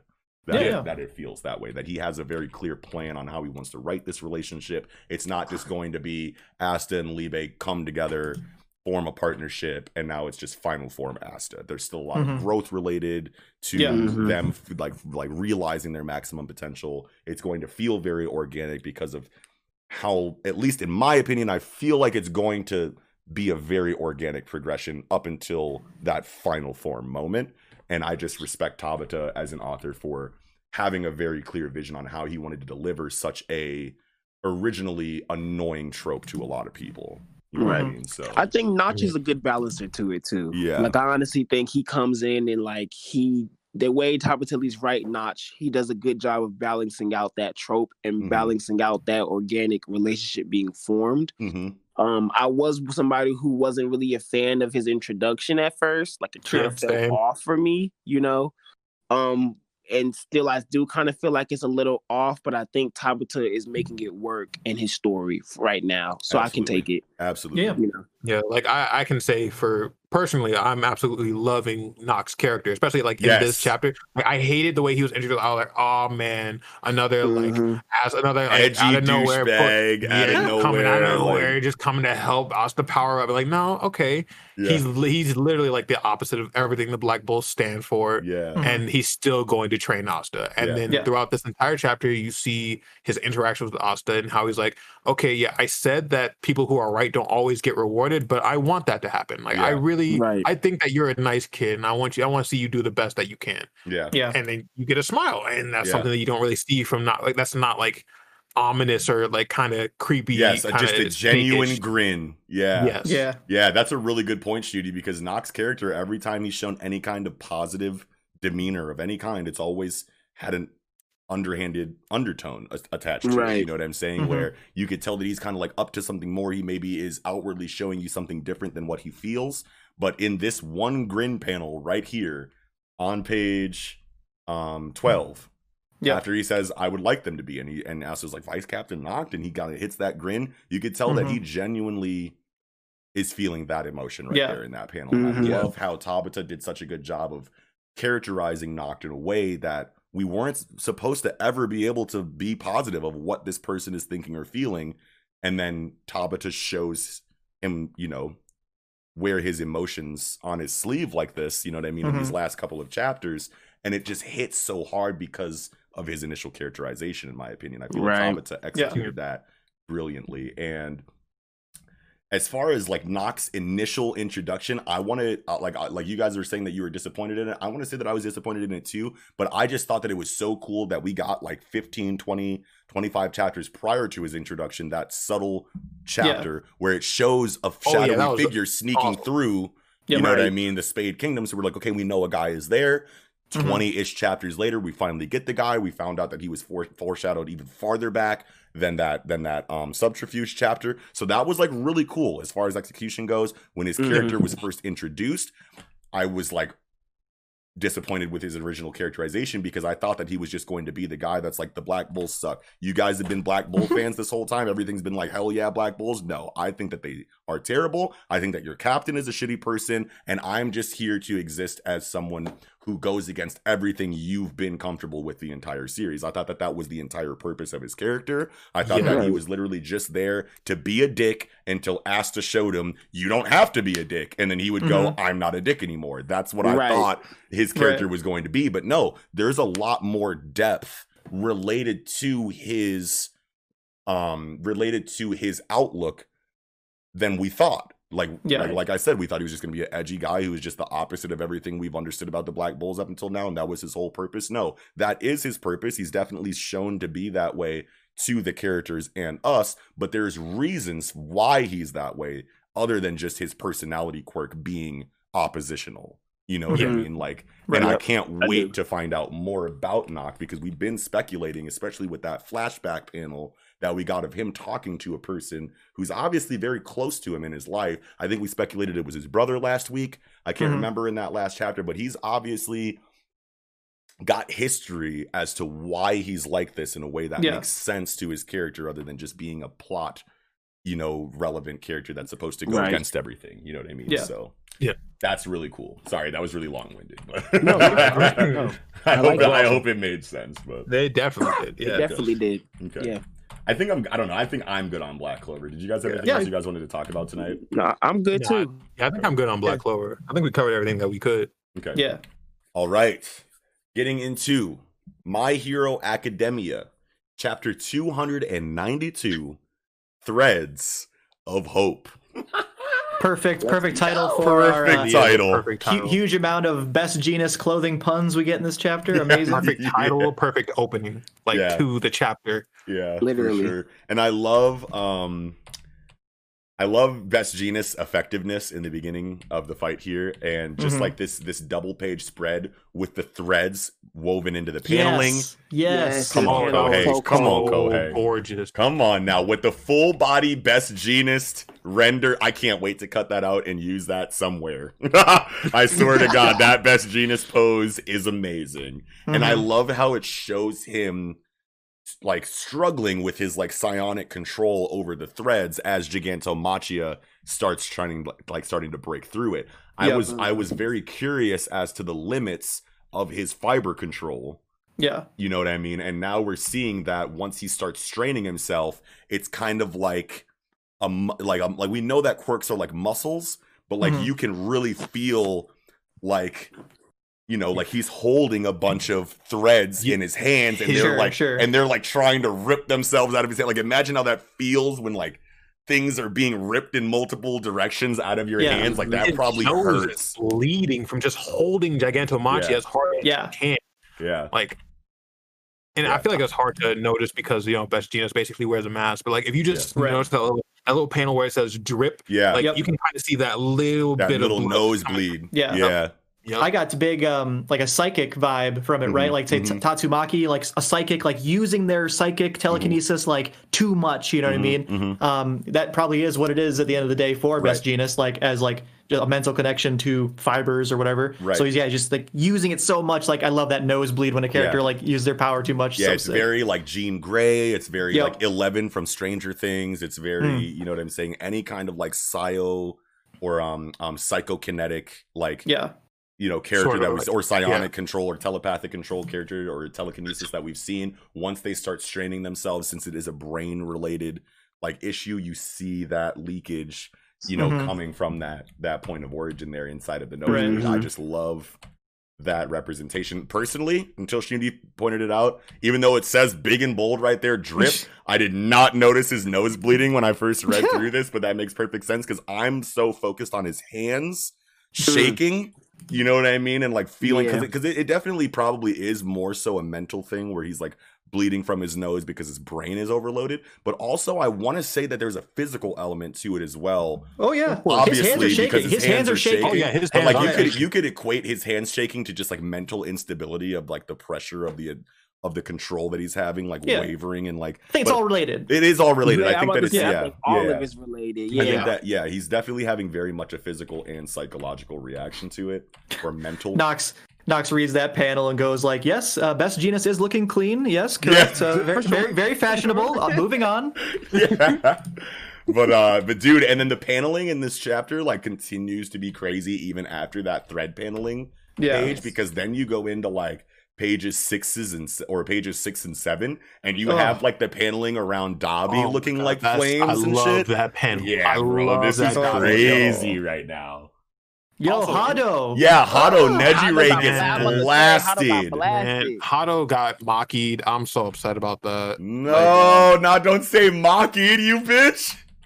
She got Maki'd. She did get Maki, but I didn't want to think about Maki right now. And then like in like the fourth panel, like where Best Genus is like coughing and like stop giving excuses, stop looking for excuses. His eyes are bleeding. He's really struggling to hold Gigantomachia in one spot. Yeah. Yo, you're totally right. I did not notice the eyes bleeding. I didn't notice the eyes. You gotta either. remember, this is a tired one to a tired Makia. Like, this isn't like a full strength. His like, what's his name? Lizard dude pointed it out. Like, my man is like out of breath already. Like, ooh, and after just getting here. So the fact I'm pretty Genus is struggling like that right now is like, oh shit. Right. I'm pretty sure also Gecko mentioned here that Gigantomachia has a cold. Oh, wow. On the top of page 5, he's like, he's been out of breath since we made it here, and just after executing the last command, he got ... And look at the bubble of Gigantomachia in that panel or whatever. Yeah. Like that sound effect on the left is Kashu. Yeah. Like he sneezed. He sneezed. And I was like, Oh my god. so I think he's sick. I think he has a cold or something. What if they weren't trying to knock him out? They were just trying to get him sick so they can weaken his quirk for some reason. Or maybe they thought he was going to knock him out, but all it did was make him sick. Sure. Wow, Yeah. That's so disheartening on the heroes' end. Because like, bro, we just tried knocking you out and we just gave you a cold. No, Oh man, I'm packing it up. Yo, I didn't even. That's so cool, Nick. I didn't even fucking notice that, dude. That's so awesome. I think that's what it's implying. Yeah. Yeah, I definitely think so. Because, yeah, what else is Gigantomachia doing here in this panel besides sneezing? Right. Man, Because even like the Zoo is like the load up to the sneeze. Yeah, yeah. The katakana like on the right side behind Gigantomachia's head is like with the ... and then it's Gashu. You know what I mean? Yeah. Like wow. That's lit. Yeah. That's so fucking awesome. I didn't even see, dude. Nick, you always fucking notice the really cool katakana. I'm telling you. Like, I swear to God. And then, like, you say it, and I'm like, oh. And then it reminds me, and I'm like, dude, that's totally right. That's so fucking awesome. Okay, so going back to this Hado thing, what'd you say, Doncho? I was saying, seeing Best Gina stand on the thread while still trying to hold Makia just was such a cool fucking page. Yes, bro. Like, just like him standing there still pulling down like the whole page with the stress. Yeah. It just really puts you in perspective of what is going on right now, you know? Yeah. I didn't even realize that Bastinus was standing on like a tightrope this entire time. Like you could see it in the double spread, but like what took my eye away from the like zoomed out panel that shows him on the thread was like the paneling illustration and just like his overall like full body render. So like I didn't see him actually like standing on the thread. And it looks like he actually lands on the thread like in that moment on page 2 because there's like an illustration effect that like shows impact right there. So I could see it like that's clearly showing him like landing on the thread after using his ability. Yeah, it's kind of like boing. Yeah, boing. Yeah, exactly. And then we see him standing on it again. Page 12. On page 12, yeah. Wow. Yeah, it's raw, sick. it's sick. I did not notice that. So raw, bro. Man. He like obviously like he has like you don't think balance is associated with his quirk, but like if he has psionic control, then like he has psionic control over his position on the thread. Like he could probably make himself balance no matter how he's positioned on a thread because of his like telekinetic control over them in relation to his body. So like he can always just move make the thread under him. or he can just always make sure that his center of gravity is right with the thread. Yeah. I can see something like that for sure. Cool as shit, bro. Right? Yeah. I'm not gonna hold you. I'm disappointed as hell in this whole Hado situation because, like, I know we just got Uraraka versus Toga, and that was fine and all. I feel like it was a little out of place, just because of like where we're at and like, not the story, but like just in this arc right now. I suppose the scale is totally different, right? Yeah, the scale of this huge war versus Uraraka versus Toga. Okay, it definitely felt, even though I'm sure there's more there, it felt to me in the moment that Kohei was like, I should give Uraraka a fight here, and like Toga's not really doing anything. Like we should do something with these characters, or maybe editorial was like, "Can you do Uraraka and Toga stuff? Like, what are you doing? Like, I don't know what the conversation was like." Yeah, exactly. But it definitely did feel kind of out of place, even though there's history there with their two characters. So it's definitely not like just entirely arbitrary that they fought there, but like it definitely did feel kind of like jarring. Compared to the overall like scope and like tension and like vibe of the arc like before that, you know what I mean? And then like seeing all of that, and even though the tension was still like kind of awkward like for the placement, it was like, okay, we get this cool action scene between two women. You barely get to see any like action scene between two women within like My Hero. And then we get Hado, who is like a third year just like Mirio and just like Sun Eater, like and like she gets one shot by Dabi. She was and now just she's starting to go into like last chapter we were talking about her. You're like was. Nejire is finally activated she's in about like a to turn cold-blooded ass and way. then boom. Yeah, and then you see Burn in here. We haven't seen anything that Burn can do, but she just gets one panel of her with her using her abilities, but like running away. You know what I mean? It's like and getting saved. Yeah, and getting saved. You know what I mean? So I mean, like, you know, Kohei snaps on Mirko. Obviously, we can't deny that that's like the most badass female representation we've gotten in the series so far. At least in my opinion, that Mirko scene was crazy. But like, other than that, I have been someone that has kind of been complaining about like the female situation inside of My Hero Academia, and up until that Mirko moment, I was like, okay, Kohei, like, when are you gonna do cool girl stuff? You know what I mean? Like, right. And then he gave us Mirko, and I was like, okay, obviously he had it waiting. He was just waiting to give it. You know what I'm saying? Like, I'm gonna stop complaining now and just wait to see what Kohei does. But then you get chapters like this where you're like, why? Like Hado? Like, really? Yeah. Right, like of all people, Hado, like the chick who's supposed to be on par with Sun Eater and Lemillion. Yeah, her. Like, come on, dog. Tamaki has had amazing moments in this series. Mirio, undisputed GOAT of like the overhaul arc. You know what I'm saying? Like, Hado, what have you done besides be there in the same echelon? Apparently, like supposedly. Be pretty. Yeah, like, you know what I mean. And it's just like I don't want to harp on Kohei because I know that he has great female character writing in his bag, but I'm just wondering why he's not using it. You know what I mean? Yeah. It's just like it's right there in front of you. You just keep going left every time it hits that stage. And maybe it's like the same thing with Kishimoto where he's like, I don't know how to write women. That's okay. Kohei knows how to write women, and he has written women really well, but I just feel like he's really sparing with it for some reason. You know what I mean? And I don't know if that's an editorial thing. It doesn't feel like it's what Kishimoto wants to do, because when he shows us what he can do with his female characters, it's like, okay, obviously you know what you're doing here, but like it's just so few and far between that it's like why don't you want them in? You know, like why don't you want this for your series? You got all these hard body women with all these hard body quirks, and then they're just relegated to commercials and fashion pageants and whatever. It's like, okay, I mean, I guess, but it's like, come on, man, you can do, like, we know you got this, bro. Like now, like, because of the history of the series, I'm just gonna throw the complaint out there. I'm not gonna make a big deal. I'm just gonna let it be known that I feel this way. But in the back of my head, I'm gonna be like, Kohei's gonna clean that up. You know what I mean? Like I'm so confident that Kohei is gonna bring that back around in a comfortable way later. But like in the moment, it's just like, why are you hoeing Nejire like this? You know what I mean? Like that's so hard. Yeah, I agree. Yeah. God, I just keep looking at this Dabi panel. It's so it's really good. So sick. Let's move. Hold on. So that Dabi panel is cold-blooded, but I just accidentally like tabbed over to the next double spread after that with Shigaraki's face on fucking pages 8 and 9, and like I'm looking at it and I'm like, not only is this drawn incredibly well, like you could literally like zoom in on any like 5 square pixel like diameter and like see amazing drawing, but like his eyes, like look at his pupils, like his eyes are like one of them's like lazy, one of them's like type they're going in like different, like he looks like he's spent, bro. Like he has taken some damage. Yeah. But I mean, like you could see a lot about like his potential mental state in his facial expression here too. Like he looks like he's just like barely a person anymore. You know what I mean? Like Machia. He's going through it mentally. I don't even know Shigaraki right now. To be honest with you. Like, I don't know who this is.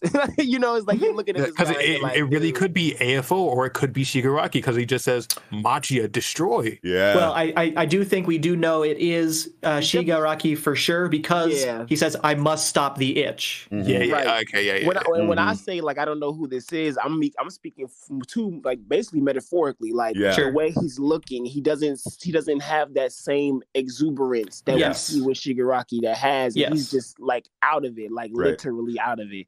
Just know I want to stop this itch. I need Machia to destroy. You know, like that's all he can fathom right now. And I find that to just be amazing, like being done the way it is. Especially within the background, you have Dabi and Shoto going at it, and Dabi showing just how out of it he is. Like he's insane, you know? Which I always knew he was. But actually seeing him, like, you know, Shoto, like, what about Natsu? And he's like almost killed. What a shame. That really would have been fuck Natsu. And like, as you confident, know, like he's like, dude, like I don't care about that. Like I'm trying to figure out what would destroy Endeavor. Like I could care less. You know?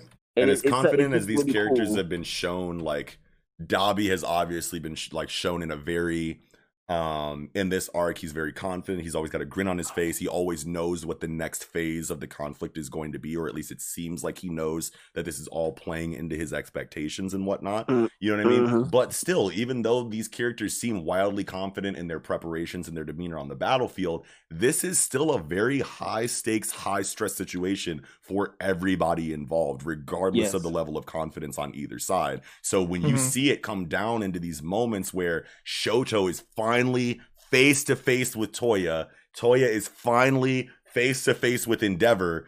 Obviously, he's been waiting for this moment, but like this is probably affecting him in very, significant ways psychologically. You know what I mean? And he's like, they clearly just look nuts, but like, man, bro, did Kohei write the shit out of these character interactions, because it's like you can tell so much. Like there is so much obvious things that you can tell from things. There's so much subtle, like beneath the surface things that you can find, like, after intense analyzing of the chat. Like there's something for all levels of fan here. There's something for the casuals. There's something for the fine-tooth combers. There's something for, you know what I'm saying, everybody inside of these reviews. And it's like, it's so crazy that Kohei can touch on all of these areas inside of one chapter so consistently from week to week. You know what I mean? And I'll still say personally, and the reason I want to point this out is because I was seeing, the exact opposite being said on Twitter today. Deku is still my highlight for this chapter. Deku went crazy this chapter. Yeah, Deku and when I say crazy. he's still my highlight, because I love with my MCs when I can get a glimpse into my MC, and I don't think it's BS, right? Especially when it's a high stakes moment. Yeah. And we've always known Deku to be someone who puts other people first. Right. And I completely understand that Shoto just found out his brother is alive and has been out here killing people and is trying to set up his dad. But for Deku to say that Shoto is the one that is enduring the most pain, I don't think that's the truth at Deku all is right a now. real hero But to for me for that. Deku to see the emotional and psychological trauma that is supposed to be unfolding right now, and that is what his focus is at, speaks so many levels to me. You know, that is such a good fucking point, Dancho. You know, Deku has clearly been through the fucking ringer this arc as the main body in between Shigaraki and everyone else. So he's got that on top of an over 100-year feud that he is smack dab in the middle of psychologically. Yes. Like the weight of the world and then some is on this character's shoulders. And he just pushed his body Is my farther homie than, okay? Yeah, and he's just pushed his body farther than any limit we've seen so far. And what he's thinking of is Shoto is going through more than anyone else here right now. Literally. When you are only standing because of sheer willpower alone. You know what I mean? And him still yelling to himself, nobody's been saved yet. Like, I don't think people get this is a real hero. Yeah. This is this boy is in real pain, but he's thinking to himself, I don't see anyone safe yet. I can't stop moving. I can't stop fighting. And I think people always love to shit on Deku, but if they MC in a different series did this exact same thing, they'd be praising them to hell and back. Exactly. And it's very weird to me that, and personally, I think that Deku is too similar to the people that we see on Twitter, which is why they want to hate him so bad. Dude, I say that shit all the time, dude. People who shit on Deku just don't like seeing themselves, literally, you know what I mean, inside of a main character who's showing right. very significant confidence flaws and self-image flaws, you know what I mean? Exactly. And people don't like being reminded of that inside of their MC. They want a power fantasy where they can look up to a macho main character that never wavers, always has the exact same convictions, never questions themselves, because they want to stop doing that themselves. Maybe it's like, dude, I'm constantly questioning myself. I'm insecure. I'm uncertain of a lot of things. I go to these shows so that I can see someone be the kind of person I feel like I can't be. You know what I mean? And then Deku is so relatable that it's like, wait a minute now, I'm crying? Why am I crying? Because this is a scene where Deku's talking about his depression. Why am I relating so much to, you know what I mean? Like, I can totally see people wanting to run away from that kind of feeling that a main character gives them, you know what I mean? But dude, you just made such a brilliant fucking point, dude. Like, Deku, like this is almost like irrational because he's clearly saved. Yes. He's saved yeah. plenty people, but just like Yeah. Deku doesn't feel like he's done anything at No. all because Right. he hasn't saved everyone. He hasn't Right. saved the whole day. He hasn't he's not perfect, so therefore he thinks he's failing. And that is so cool to see from Deku right now because it's just another example of Kohei never breaking Deku's character from the beginning. Like he's changed a lot, but like those initial characterizations of Deku, like showing what it means to be a hero, why All Might chose him in the first place, the way that he reacted in the slime monster, chapters with Right. Bakugo when he saves Bakugo, all of those things about Deku are still there, just in a more refined shell. And I just love that Kohei doesn't forget that Deku is this kind of person ever. Exactly. You know what I Mhm. mean? And even ignoring pain, like him Yeah. saying to himself, my whip and my float should make my limbs that can't move a non-factor. Mhm. Right. What? Like you know, like that's he's really telling himself, oh, these limbs don't work. That's cool. I got quirks. Yeah. Right. Like you got that's crazy to And me. Yeah. that's That he's so young and he's thinking wild. like this. Yeah. Exactly. And it's like, he can never use these arms again. I mean, maybe with like Eri, but like, dude, your arms are done. You have Yeah. been hammering on that. You got told half a year ago that Yeah. your Mhm. arms would be done if you use them again 100%. Yeah. Cool. Now you're back smashing the hell out of Shigaraki in the middle of the sky, and now you're back on the ground Yeah. and saying, "Okay, my arms are definitely jelly. My my bones are dust. My blood is making my bone fragments pump through my body. I can still fight though. Yeah. Nobody's safe. Nobody's done. Still got more I'm to not do. leaving here till everybody has a good day." Yeah. Wow. Exactly. And that is like, I don't know how Kohei does it, bro.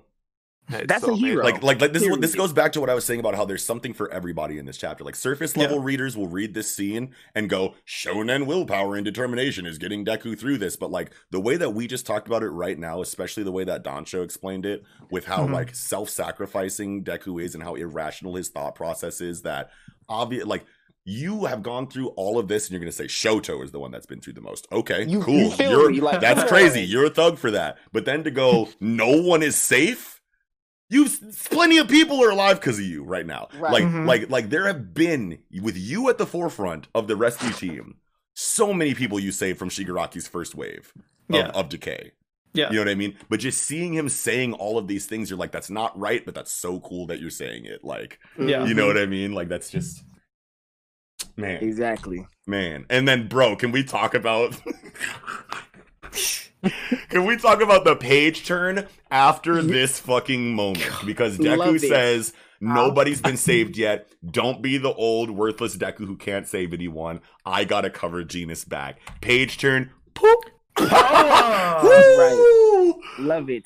Love Dude, it. this was massive. And people have been complaining about this on the timeline. And you want to know what, Oh, dude? I mean, obviously, that's a huge. Yeah, people have Crazy been complaining twist. about it. It's a crazy twist, but you want to know what? It's been foreshadowed multiple times. You know what I mean? It So has. like I literally was just saying, there's something for everyone here: hardcore analysts and casual readers. For the casual reader who didn't pick up on the foreshadowing, this is a huge surprise for you, and that's going to get a very thorough explanation from Kohei after the chaos is over and the dust settles. For people who have noticed the foreshadowing up until this point, sure, we're gonna get an explanation later, but we already know what happened here. You know what I'm saying? Right. Aries' horn has been growing this since before this arc, since she was reintroduced back into the story after Overhaul with Mirio Quirkless inside of the Christmas chapters. We have gotten so many hints that this was going to be a thing before this happened. So for the people that have been paying attention, been looking deeper beneath the surface inside of My Hero Academia, this is a huge hype moment that we knew was coming, but it's hype nonetheless. For the people who had no idea this was going to happen, they probably think this is kind of weird, but Kohei has not said any or done anything that makes you think that he's not going to thoroughly explain this phenomenon right now. So it's like, it's just perfect in my opinion. Right. I wonder, do y'all think Lemillion was actually introduced in this chapter a little earlier than this reveal? Go back to page 11. He saved Burning. Yep. He saved So Burning, they're fighting the Nomu. Burning is running away from this lamprey style Nomu, and this punch comes out of nowhere in the bottom, and Burning's like, what? And that was Lemillion punching that Nomu. I didn't even. Yep. Yep. I saw that. I was trying to figure out like who. I was trying to figure out what that was. Yeah, That's the only thing I can think of. Like who is coming here Yeah, to say? Nick, I noticed that too. That's Yeah. what I thought as well, Nick. Hell yeah, hell yeah. What the And fuck? Yeah. And like I remember, and I saw that I was like, but like, isn't this battlefield too far away for Lemillion to even really like show up? But I guess not, because like Yeah. he's right there with the rest of the Nomu who dipped off. So Yep. it Yeah. kind of has to be Lemillion. And his movement Yep. speed is so much different than everyone else's too, because he can ignore matter for X amount of time. You know what I mean? He Right. literally just whoop, whoop, whoop, whoop. You know what I mean? Imagine how quick it is for him to get from point A to point B, because he doesn't have Yep. things like friction and resistance to Mhm. deal with. You know what I Exactly. mean? So, Yep. so he Yeah. can get places lickety split. And you want to know what, man? Nick, bro, you just fucking blew my mind with that, because I had, oh, Kohei, man. Koei be snapping. And I just want to say my yeah. disclaimer too, where I think anybody who like is trying to use this to downplay Deku and boost Lemillion, you're missing the entire point of what's going on right now. Yeah. You know, Though I do wonder now that Deku possibly will not be able to use his arms anymore, right? Yeah. Like he might be legit super injured Yeah. after this arc. They might bring up the conversation again, like, well, Lemillion has his ability back. Yeah. Maybe we need a new successor, right? And obviously we know that won't happen Yeah. since we But know that could be a conversation. It could be a conversation. It could be another conflict. Yeah. Yeah, this is going to be Shit, a whole even conversation if between all the Muriel heroes. didn't come back in this conflict and he was still quirkless, if Deku obliterated his arms and couldn't use anything anymore, we still could probably revisit this in the form of Deku going, Muriel, you don't have a quirk anymore. I just blew it. Here's one for all. You know what I mean? Like it could be a situation like that, but obviously Muriel does have his quirk back, so Sure. you know what I mean? But I could see it happening. That I feel like either is way. double argument that will be a conversation. Yeah. Mm-hmm. yeah. Because if it could have come up without Lemillion even appearing, Yeah. then him coming up now is like, okay, Yeah. they're definitely gonna at least bring up the concept. Yeah. Like, I think we'll see it in the form of Deku saying it himself. I don't think anyone else will say, Oh, yeah. yo, I you totally kind agree of with you. fucked up, but Lemillion's back. So, like, you want to give him one for all? You know what I mean? Like, I don't see it. No, I agree. Yeah. Yeah. I see that too. I really can. Wow, And man, also- that burning page is still tripping me out, man. Yeah, What the fuck? it's lit. It's lit. Like seeing Koei do that and like surprise you, like, what are you seeing right there? And I can only imagine what, like in the anime, how they'll do it, and you're like, wait, what? Oh my god! I'm picturing the anime too. Yeah, it'd be so sick. Oh, that's so good. So Wow. sick. Is that everything? Do you guys think we're good? I feel like I think so. we might be good. Final word? Yeah. Okay. Well, if we I missed think we anything, touched on everything. yeah, if we missed anything, comment section will definitely let us know. They love to do that. Yeah. So, so hit us up, let us know. But I think that is good for My Hero Academia this week, you guys. Wow, what a chapter! It really tied me for Top like tier. first place of this week, because like I JJK think this might be it for me. Like this might be chapter of the week for me, bro. I'm leaning to My Hero because I'm sorry that Deku moment's just hitting too hard. for Yes, me. Yeah, it hits especially so after hard. Doncho's perspective on it really solidifies this Yeah, chapter. It really does. Though. As Yeah. number one for me this week. Very, Yeah, I'm gonna give very it to My brilliant Hero take. as well. Yeah, I loved that, Doncho. Great job. And great job, Nick, on the fucking burning page. Holy Yeah. Well, shit, bro. Doncho would have brought it up if I didn't. Yeah. Yeah. Yeah, of course. Either yeah. way, hey, Nick got it first. Lovely discussion, you guys, tonight. All right. Oh, Getting into the piece de resistance. You know what I'm saying? You know the vibes, man. This big One Piece, chapter 977. Oh, wait. No. 97. Nope, gotta go back. This is chapter 997 of One Piece. Flames, which is the perfect title for this fucking chapter, because this shit was straight flames, dog. Yes. So I have a funny joke theory about this cover page, right? We have for this cover page with Sanji meditating, right? Yeah. So why does he have a 4 on his shirt, right? He is the 5th crew member, and he's the 3rd son, right? He's Sanji. So why a 4?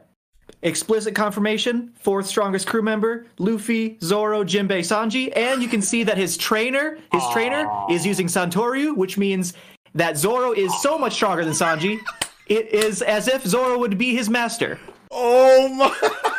Obviously joking, but there's No, this ain't a fuel joke. to the Oh no, fire. I'm running with this. This is beautiful for me. This is Oh, my beautiful Lord. for me. You hear this eagle? You watching this eagle? I'm weak, bro. Terrible. I need Sorry, Eagle to see this. We just going to ignore my the God. reader request at the bottom. Yes. Well, Hey. it's a meta. It's a meta. It's Yeah, like, yeah. yes, Oda was using this as an opportunity to slide in the narrative. Yeah. Oh That's my good. God. Thank you, Nick. That was fucking beautiful for me. Yeah, I will say this chapter is definitely a Sanji L. I'm gonna go ahead and throw that out there. Yeah. It really Yeah. is. Pretty funny. I mean, like, I don't even wanna uh, say it. yeah, I'm gonna take the heat. yeah. It's a Sanji L. I Yeah. love Sanji, but this a L. I'm I sorry. love Yeah, Sanji no, these too. these first 4 pages, I was just like, God damn it, Sanji I wanted to again. cry. Yeah, and you want to know what, dude? It's like you want to say like, holy shit, Oda, you're gonna give fucking Sanji such a drastic L and Zoro such a drastic W in the same chapter. Whose side are you on here, or something like that? But at the same time, it's like, man, this is always what Sanji does, man. Right, you just right. don't want it to happen now because you want, to hype Sanji up in Mhm. combative Right. ways in comparison to Zoro. But it's like, Right. go to any arc of One Piece and you get this scene or Yeah. something similar to it with Literally. Sanji. Like, And- this is and I think nothing that's new what- here. And I think that's what my complaint comes from is that like I'm just tired. Dude, I'm tired That too. was always my one thing with Sanji was I was like, bro, I need you to like get it together. Yeah. You know, like I like the trope, I like the gag, Mhm. but then at Mhm. some moments I want the gag to get defeated. You Right. kind of get what I'm saying? Sure, like yeah. Sure, for yeah, yeah. example, I feel like Zoro's gag of always getting lost, he gets lost but be where he need to be every Right. time. Yeah. You know what I'm saying? Yeah. But like Sanji get caught up with these females and it's just him not doing shit until he done. Yeah. So you like, bro, it kind of gets there like, dog, I need you to like wake up. You know? I do like how this specific situation is Sanji taking an L because of chivalry instead Right. of like simping. You know what I mean? Yes, He's yes. he's not twirling in some like Black Maria Twan. You know what I'm saying? Like Yeah. his like nosebleed, you know what I mean? Like into his capture. Like that would have been like, fuck you, Sanji. But this is like, I need to save somebody. So like Yeah. this Right. is like the cooler side of his like Yes. weakness inside of his character. You know what I Yep. mean? So like Yeah, I agree. like how they showed it on the chivalry side of things instead of the simping side. But I agree very much with Doncho that I personally, even though it makes all the sense in the world that Sanji is shown in these kind of situations, I personally would love just better Sanji moments outside of this, woven Mhm. into this Yeah. conflict. But even though Sanji is shown very cringy in these ways, always getting, tricked by female characters, always, enemy female characters, always simping and like feeling like he's useless in combat compared to everybody else. It's like, Mhm. it's like that kind of stuff, is a part of Sanji's character. We're used to it. And it Mhm. sucks in the moment, especially week to week. But Oda always gives us such a satisfying Sanji moment eventually that it's like, Yeah, he it's like, does. okay, fine. You know what I mean? Right, Like, yeah, like he week to does. week, this is cringy, but like bird's eye point of view, like, no, Sanji kind of did his thing with like one funny moment. You know what I mean? Right. So Mm. like that's what I'm waiting for inside of his And you know character what? this arc. I feel like this whole Black Maria situation Mhm. might be the situation that like gets him out of that kind of gaggy. Like I feel like he'll still Mhm. do it, obviously. Yeah. But I feel like him versus Black Maria and her squad, whatever they may be, might be that gets him to stop, losing his shit every time he comes in contact with a Mhm. woman. Because Mhm. you see like the gradual like slowing down of him falling in love with every woman he sees. Like he still gets the hard eyes, but he doesn't really get the nosebleed as Yes. much. Right. Yes. Yeah. And you can see Sanji after he gets caught in the trap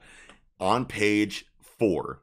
He's Mhm. banging his head against the ground like this happened to me again. like Right. Violet just did this to me in Dressrosa.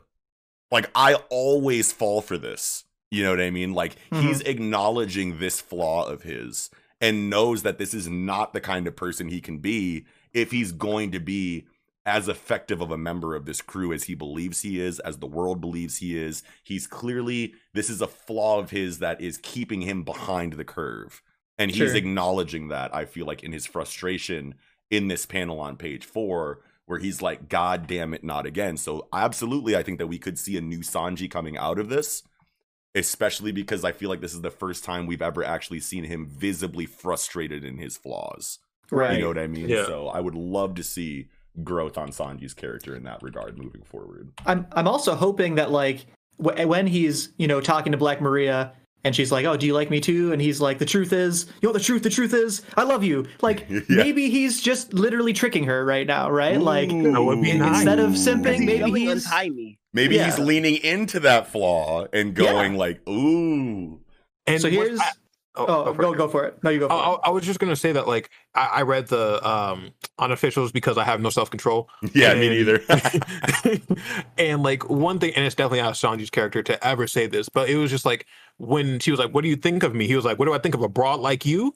Yeah. I love like he would never call a woman a broad for one, but like if that was just like something that kind of got lost in translation through like Viz and Shueisha and like over there in like Japan, like for Shonen Jump, like, and he actually does say something somewhat similar where he actually calls her some kind of like derogatory term. Yeah. Then like maybe he really is growing out of this, but he only directs that at like female enemies. Yeah. Sure. Because in the scan, you're right. In the fan translation, he's like, yeah, he does call her a broad, and it's like when I read that, I was like, okay, this is obviously just the edgier translation, like giving us like a more realistic translation of like pirates in this high stakes kind of situation, what kind of dialogue they would have. Or just like any characters that are adults in high stakes situations like this would probably be swearing a little bit more than Viz allows. You know what I mean? Sure. So like, or saying like really like mean or derogatory things like that in like, you know, in the moment. You know what I mean? But him not. I wonder like, if he's replying to Black Maria's. She's calling him a boy, like boys with you, and he's like mad about it, right? Like, boy, don't insult me. Maybe he is in Japanese, like responding a little rudely to her rudeness, maybe. I don't know. Yeah, that could be. And that could just be Stephen Paul just being like, well, I think we can convey a similar vibe without using any of these words. I don't really see it because I'm coming out of the fan translation, so I know like what the fan translation Sanji like said. You know what I mean? So like maybe that affects like my obviously I feel like it does affect my like my outlook on the official translations too, because I had something there before, but I don't know exactly like which version I prefer for Sanji here. You know what I mean? Because if he is calling her a broad in some kind of way that shows growth in his character, and that is in the literal translation, then I feel like I want to see that to some degree inside of the official translation. If that's how it's supposed to be, I would love to see it. Right? You know what I mean? Like based on only the official, you would never pick up on that. Yeah. Exactly. So like if Sanji fucking kicks a female character for the first time in this arc ever, then like we would need that kind of like breadcrumb there. You know what I mean? And lose it. Yeah, exactly. Like if we don't have him in any kind of like verbal way showing that he kind of like has an issue with this female character in a way that could make sense that we could see him attacking them later through his dialogue, I want that. Because if it's just this scene right here and then like later on in the fucking arc, Sanji is kicking Black Maria, I'm going to be like, what the fuck? You're not supposed to be doing that. But I mean, if there was a line of dialogue earlier that showed him kind of like turning up on a female character in an aggressive way verbally, then like it makes that scene like feel. I don't think it's gonna happen, but I'm just saying if it does end up that way, I would have preferred that we got something in the translation that supported that. It makes it so much more realistic and plausible and foreshadowing. You know? Yeah, makes absolutely. sense. So now, the thing I was going to bring up earlier is that, say on page 5, behind Black Maria, you have like it looks like 3 bodies of samurai, kind of just like you don't see their heads, you don't see their feet. Almost, it looks like you think they're like dead or like strung up in a spider's web or something along those lines. Like, what do you think those 3 are back there? That's a good question. I thought they were hanging. I'm not gonna hold you. Like, it looks like they're hanging. Yeah, like it looks like. I think the third one gets hard for me to tell, but the first 2 for sure seems like they're hanging by their heads and like they're just in the air. Yeah, that's what it looked like to me. And you want to know what? If like that doesn't seem very One Piece to me, but this arc has been showing like new levels of stakes inside of like physical One Piece conflicts. Kiku loses the arm, and then later on in this chapter, we see characters reacting to a severed limb falling from the ceiling and landing on the ground. That is so much like darker than like One Piece usually is, in my opinion, that I feel like if characters, just the fact that Kiku loses the arm in general in the way that they do is like so much different than what I'm expecting in One Piece. That characters hanging in the background, like subtly, like just like swinging by their necks in the background, like doesn't seem all that crazy considering like what we've seen in this arc so far. You know what I mean? Yeah, especially with homegirl about to stab her baby when they was hungry. Oh yeah, Yeah, Oh, yeah. yeah. Early Yeah. Wano, when that happened, I said, yeah, Wano's getting there. Yeah, Like, Wano's Wano's about to show a different, little bro. bit of it. yeah. Wano's Wano's turn up. different. Yeah, Wano's That's different, great. like inside of like the updated stakes of the New World in general, because obviously Right. coming from the first half of the Grand Line to the second, we saw a drastic increase of at least threats, you know what I mean, in all directions, you know what I mean? Not just the main bad guy threat, but like all of their people in relation obviously are a lot stronger, willing to do a lot more evil things on camera, you know what I mean? Like we saw that kind of like subtly in the beginning of the New World situation, but now as it kind of like goes forward, once we get into Wano, we're like, no, this is different for the New World too. You know what I mean? Like this is now Right. we're starting to feel that tension that I thought the New World was going to start with. You know what I mean? But at least we got it, because that's one thing that I've always wished there was more of in One Piece, is just darker tension.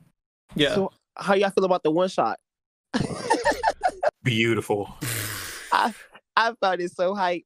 When I tell you, bro, when I tell you, I personally, as a Zoro stan, Man, have been waiting Oh, for yeah. this showing of Zoro in this arc, and it being delivered now, even though it's way later than I thought we would get it, is still more than satisfying enough. my favorite part was the buildup where he Mhm. sees the arm, he looks around, assesses the situation, and then he just shishi sonson. Yeah, Yeah. Boom. I didn't Yeah. come here to play your stupid fucking games. Take me to Kaido. yeah. Yeah. Right. He's literally sees the arm. He's like, well, these motherfuckers are tripping. Mhm. All right, well, look, antibody, right? Bet. Ah, right away. No more, like, you know what I'm saying? Like, I'm not going to go tink, tink, tink and tassel with no one while I'm looking for Apu. Observation hockey, where's that motherfucker at? Right there. Blink. Over with. You know what I'm saying? No more Finished. games. And then he checks Queen. He vibe checks Queen Yeah. right after that. Like Literally, right bro. after. Like that's You so- one-shotted a supernova. You one-shotted a supernova and then checked the number 3 of Kaido in Yeah. pages Yeah. in between each other. Like, come on, bro. Oh my god. This is why I love Zoro. He yelled at Queen like he was his dad. Like he was like, look, what is this stupid game about? I didn't come Mhm. all the way to this island to waste no time on a bunch of nonsense. You got your little antibody game. Find the antibody. No, I found that shit right away. Here you go, Chopper. Deal with that. But Queen, what the fuck, man? Where's your boss at? I'ma kill him.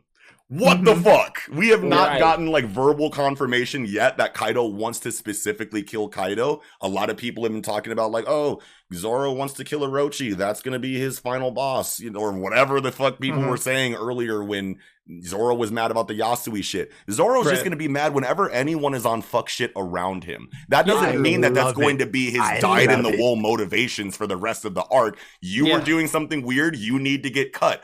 After you get cut, where's the next motherfucker that needs to get cut? Zoro does not just have to be a one dude fight for the whole arc. You know what I'm Zoro saying? has been completely no nonsense since like post time skip. Like Yeah. like when he checked Luffy, when he just like he had no problem When he squaring up. one shot Hody Jones Yes! underwater. Underwater. Underwater? That is all the evidence that I need to say that I will be totally okay if Zoro kills Kaido in this arc, because we already have foreshadowing of him dealing with the big bad of an arc. Everyone says it doesn't make sense that the number 2 would beat the number 1 threat. Well, we kind of already saw that, buddy. A Yeah. little bit. I mean, that wasn't a fully realized Hody Jones off of all But the that was drugs, Hody but Jones that was after, that like, man. before the, like that was Right. Hody Jones as strong as he could have possibly been before he In- started like roiding up. Yes, Yeah, yeah, exactly. Like Oda, I want to say, doesn't give a fuck about how you think Shonen arcs Right. should go. You know what Yeah, I'm yeah, saying? yeah. Like, Yeah. let him tell the fucking story he wants. If you think it's weird, then like, why are you using Naruto to complain about One Piece? Why are you Yeah. using Bleach story arc structure to complain about One Piece? You know One what I Piece, mean? Like, literally. yeah, like, come on, dog. Like, motherfucker is clearly different. You know? I want to bring up one more Yeah. thing of why Zoro fans are feasting with this chapter. Mhm. Page 10, we get a rare Zoro smile. Yeah. This is like the second or third time I he's ever love smiled. that, bro. Oh yeah, that is a True. genuine. What a Knew big you grin. would. He said, "Knew you would." And in the Knew you would, kid. in the fan scan, he says, that's our doctor. That hits way harder to me. That hit hard. way harder to me. That does hit harder for Yeah, sure. yeah. But And I love Chopper and Zoro's relationship. I ain't gonna lie. Like, that's actually my low key favorite. And like Yep. the Straw Hats, like them Yeah. two just so damn cute. Like, Dude, like, Zoro that always. that one chapter cover where Sanji and Zoro, and in Sanji's dream, he's dreaming of beating up Zoro, but in Zoro's dream, he's like getting praised by Chopper. I find that shit Oh. Yeah. Or I have flashbacks to way back in Alabasta, Mhm. like Zoro. This might have even been filler, I guess, in the anime, but like Zoro and Chopper like walking from place to place, like it's just those two by themselves, and Yeah. Chopper is Oh, yeah, like I remember that. asking Zoro about like what it's like to be on the crew, and Yeah. Zoro just like telling him like some really good advice or whatever, and I'm Yeah. like that bond. I totally fuck with that. I totally I love I really Zoro do love Chopper. I love that I do love that relationship dynamic. too. Like even going back into Skypiea, like my favorite like Zoro and Chopper moment is when Chopper's like, the god of Skypiea is gonna come get us, dude. Like, what are we gonna do? This is crazy. And Zoro's like, I don't believe in God. I don't even Right, believe. like- And Chopper's like, Yo! what? And then Zoro's like, by the end of this arc, this god's gonna be praying to me. And Chopper's like, Zoro, you're so fucking cool, dude. Yeah, You know what I right. mean? It's like Zoro's always like that big brother ass figure to Yeah. Chopper. Yes. And this moment right here where Chopper's like, yo, I think I figured it out, bro. And he's like, I knew you would. Here's the antidote, bro. Go take care of that, player. Yeah. And it's just like, oh, in the anime, that's gonna hit so fucking hard, I Yep. feel like. And that gives Chopper the confidence to yell at all these people and be like, hey, Yes. this is what you gotta do to get better. I'm going to Yes. help everyone. Like, it hits. I love the This between is that. pre-time skip, like Straw Hat crew interaction, like in a very localized, like condensed Yep. couple panels. You know what I'm saying? It's just Oda going like, here's what you love about these characters interacting with each other. Real quick, all Yeah. right, back to the action. You know what I'm saying? Yeah, like yeah, he's, yeah, yeah. he's Right. just like, I can still fit these moments in despite Mhm. the chaos. You know what I mean? And I just love him for that. Man. You're right. And I if agree. if Zoro does end up killing Kaido with as much flex as he's been doing since since he came back from the time skip, Yeah. like, can you imagine how hard he's going to check everybody who didn't pull their weight throughout this arc? Yeah. That's the He's next. Honestly, Snooty, you're spitting right now because ever since that cabin scene in Water 7, Yeah. where Zoro checks Luffy and says, you can't let this motherfucker back on the team unless he gets on his knees and grovels. You know what I Yeah. mean? Like, that scene in the cabin was where I was like, this is what a first mate is supposed to do. I feel like we haven't 100%. really gotten too many scenes that drastic since then, but coming out of this conflict on the boat after they beat Kaido, going to the next area, I would love a scene where Zoro was like, okay, here's everything you motherfuckers did wrong on this island. Okay, Luffy, boom, boom, boom, boom. Sanji, we'll get to you in a second. You know what I'm saying? Like, I could Yeah, totally like- see it being like, He's got a whole day for Sanji. yeah, boy, if you don't get your old, I'm I need to telling be you. saved every arc because the girl catches me head ass. Like, I could totally trying see to him lighting tell him you. up. Yeah.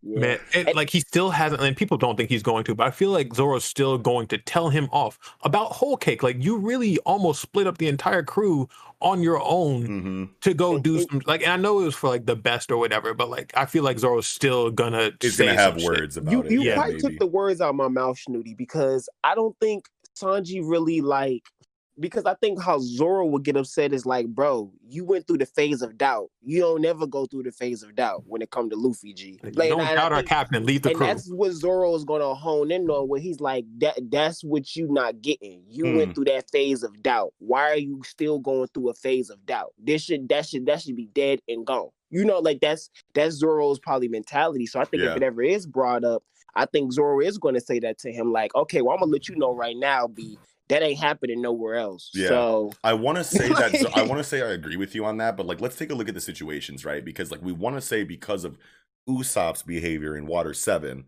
that he should have the same energy for Sanji, whereas Usopp's energy in Water 7 was from the heart. Like Mhm. Usopp legitimately felt the way he felt in that moment with Luffy.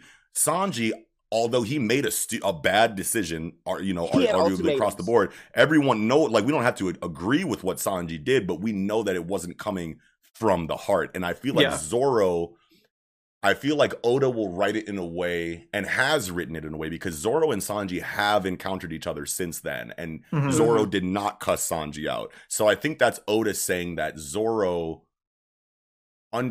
if Zoro heard about the situation, now we don't know Which I for don't sure. think he has. Yeah, we don't know Yeah. for sure if Zoro's heard about it, because I just thought about that Sure, actually. sure. So Right. if Zoro hasn't heard about it, then you wouldn't have a reason to check him. But considering how different the situation is, I can see Oda just not writing that scene in because of how different the intent was between Usopp and Sanji, to That where makes Zoro sense. doesn't need to step in and check him, because it's just understood by the reader and everyone involved that Sanji did what he thought he had to do, where Usopp Right. did what he wanted to do. You know what And I mean? However- I think what my mentality was, Yeah. I always felt like the way the interaction would go wouldn't be a major interaction, Mhm. but it would be something where I think Zoro's looking at Sanji with it. So you sure you good now? Yeah, You know what I'm yeah. saying? I would. Oh, dude, I would You know what I'm love saying? that. Like, it's just like it. So you sure you are? Like, I know you was in a situation that I done heard about it, but Oh, you good for real? That's so good, Doncho. I love that. I love that.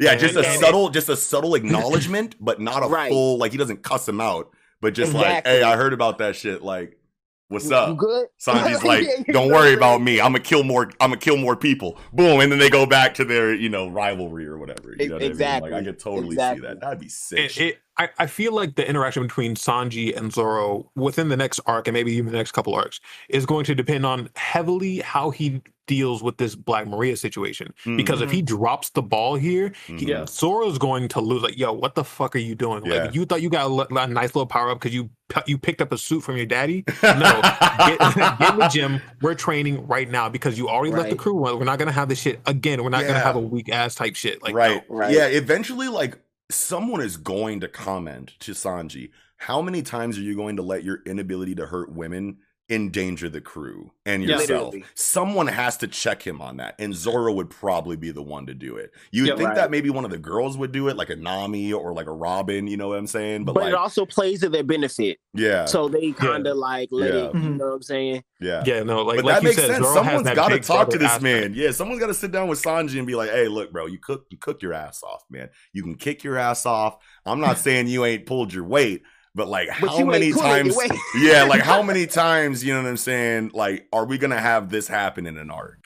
You know what I'm Right. saying? Like, come on, Exactly. man. Can we just So get how through did y'all- without damsel in distress Sanji one arc? You know what I'm saying? Like, yeah, Right, exactly. So Yeah. how do y'all feel about the Conqueror hockey tease he did? love that. I think I it was loved a it. long time coming, man.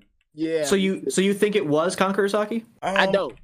I don't I know. don't. I don't know if it was Conqueror's hockey, but I just love how the dialogue is addressing that possibility. Yes. like Right. like That's what I'm saying. confirming Right. that possibility. Even if it's like Zoro's, or I mean, Oda's obviously eventually going to give it to us. We've known that for a really long time. Yeah. There has been so much like wildly subtle foreshadowing leading into this. But like this hard confirmation that we are going to see it very soon, probably by the end of this arc, as hard confirmation that Zoro is going to actually use the King's Hockey is Mhm. really exciting for me. Right. Same. Yeah. That's really got to me. I was Yeah. excited it was brought up. Like it's like Oda's acknowledging, like, I know y'all want this. I know it's a thing. Give Mhm. me time.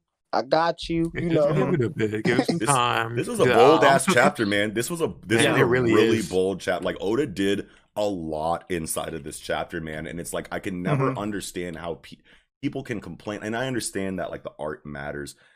You know what I mean? And like people complain about how much dialogue Oda fits on in panels, how much information he tries to condense in each chapter. But it's like these Listen. payoffs are so huge, dude. And, Like these and as a payoffs Hunter are Hunter so fan, I'll worth it. never complain. Oh yeah, never, Oh, yeah. never, Oh, no, never, yeah, yeah, never. yeah. You want to know what? Oda could come out tomorrow and say, "I can't draw One Piece no more. You're getting this in light novel form for the And rest of guess the who's story." reading it? And no. guess who's gonna eat that shit up?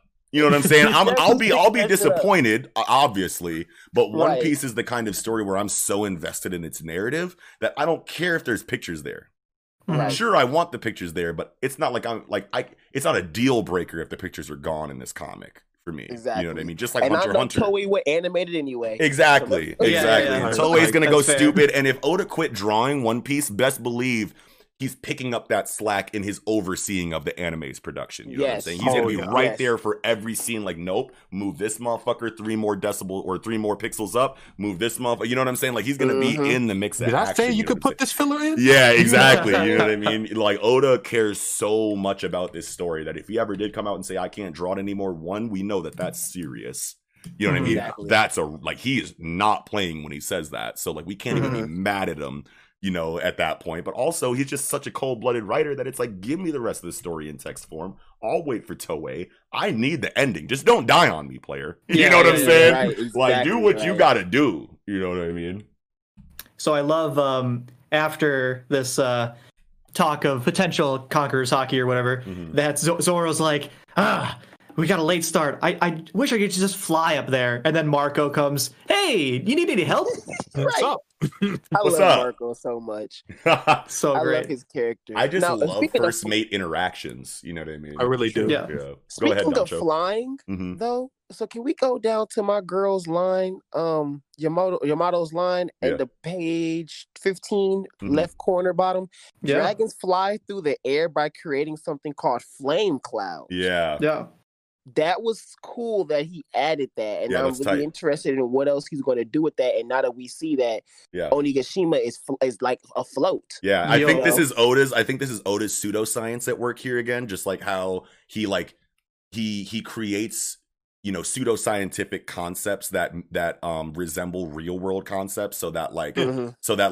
physicists Like the don't check lineage them. factor or Yeah, whatever, yeah, yeah, like yeah. lineage Right. factor instead of DNA. You know what I mean? You can't yell at me for not like, you know, knowing everything about DNA because this isn't DNA. I mean, it behaves Yeah. like DNA, but this is my DNA. Oh, you can't sure, say shit to me. sure. I think that this is kind of like that because like the flame clouds, sure, we've seen Momonosuke create those clouds that he walks on. Yep. Yeah, so those would probably be flame clouds, but like, what is the whole, like, why is Onigashima floating? This could be Oda saying, well, heat rises.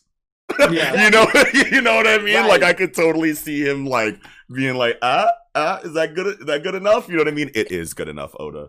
I'm Yeah. totally cool with this. I'm cool with it too, and Yeah. I think I'm trying to remember.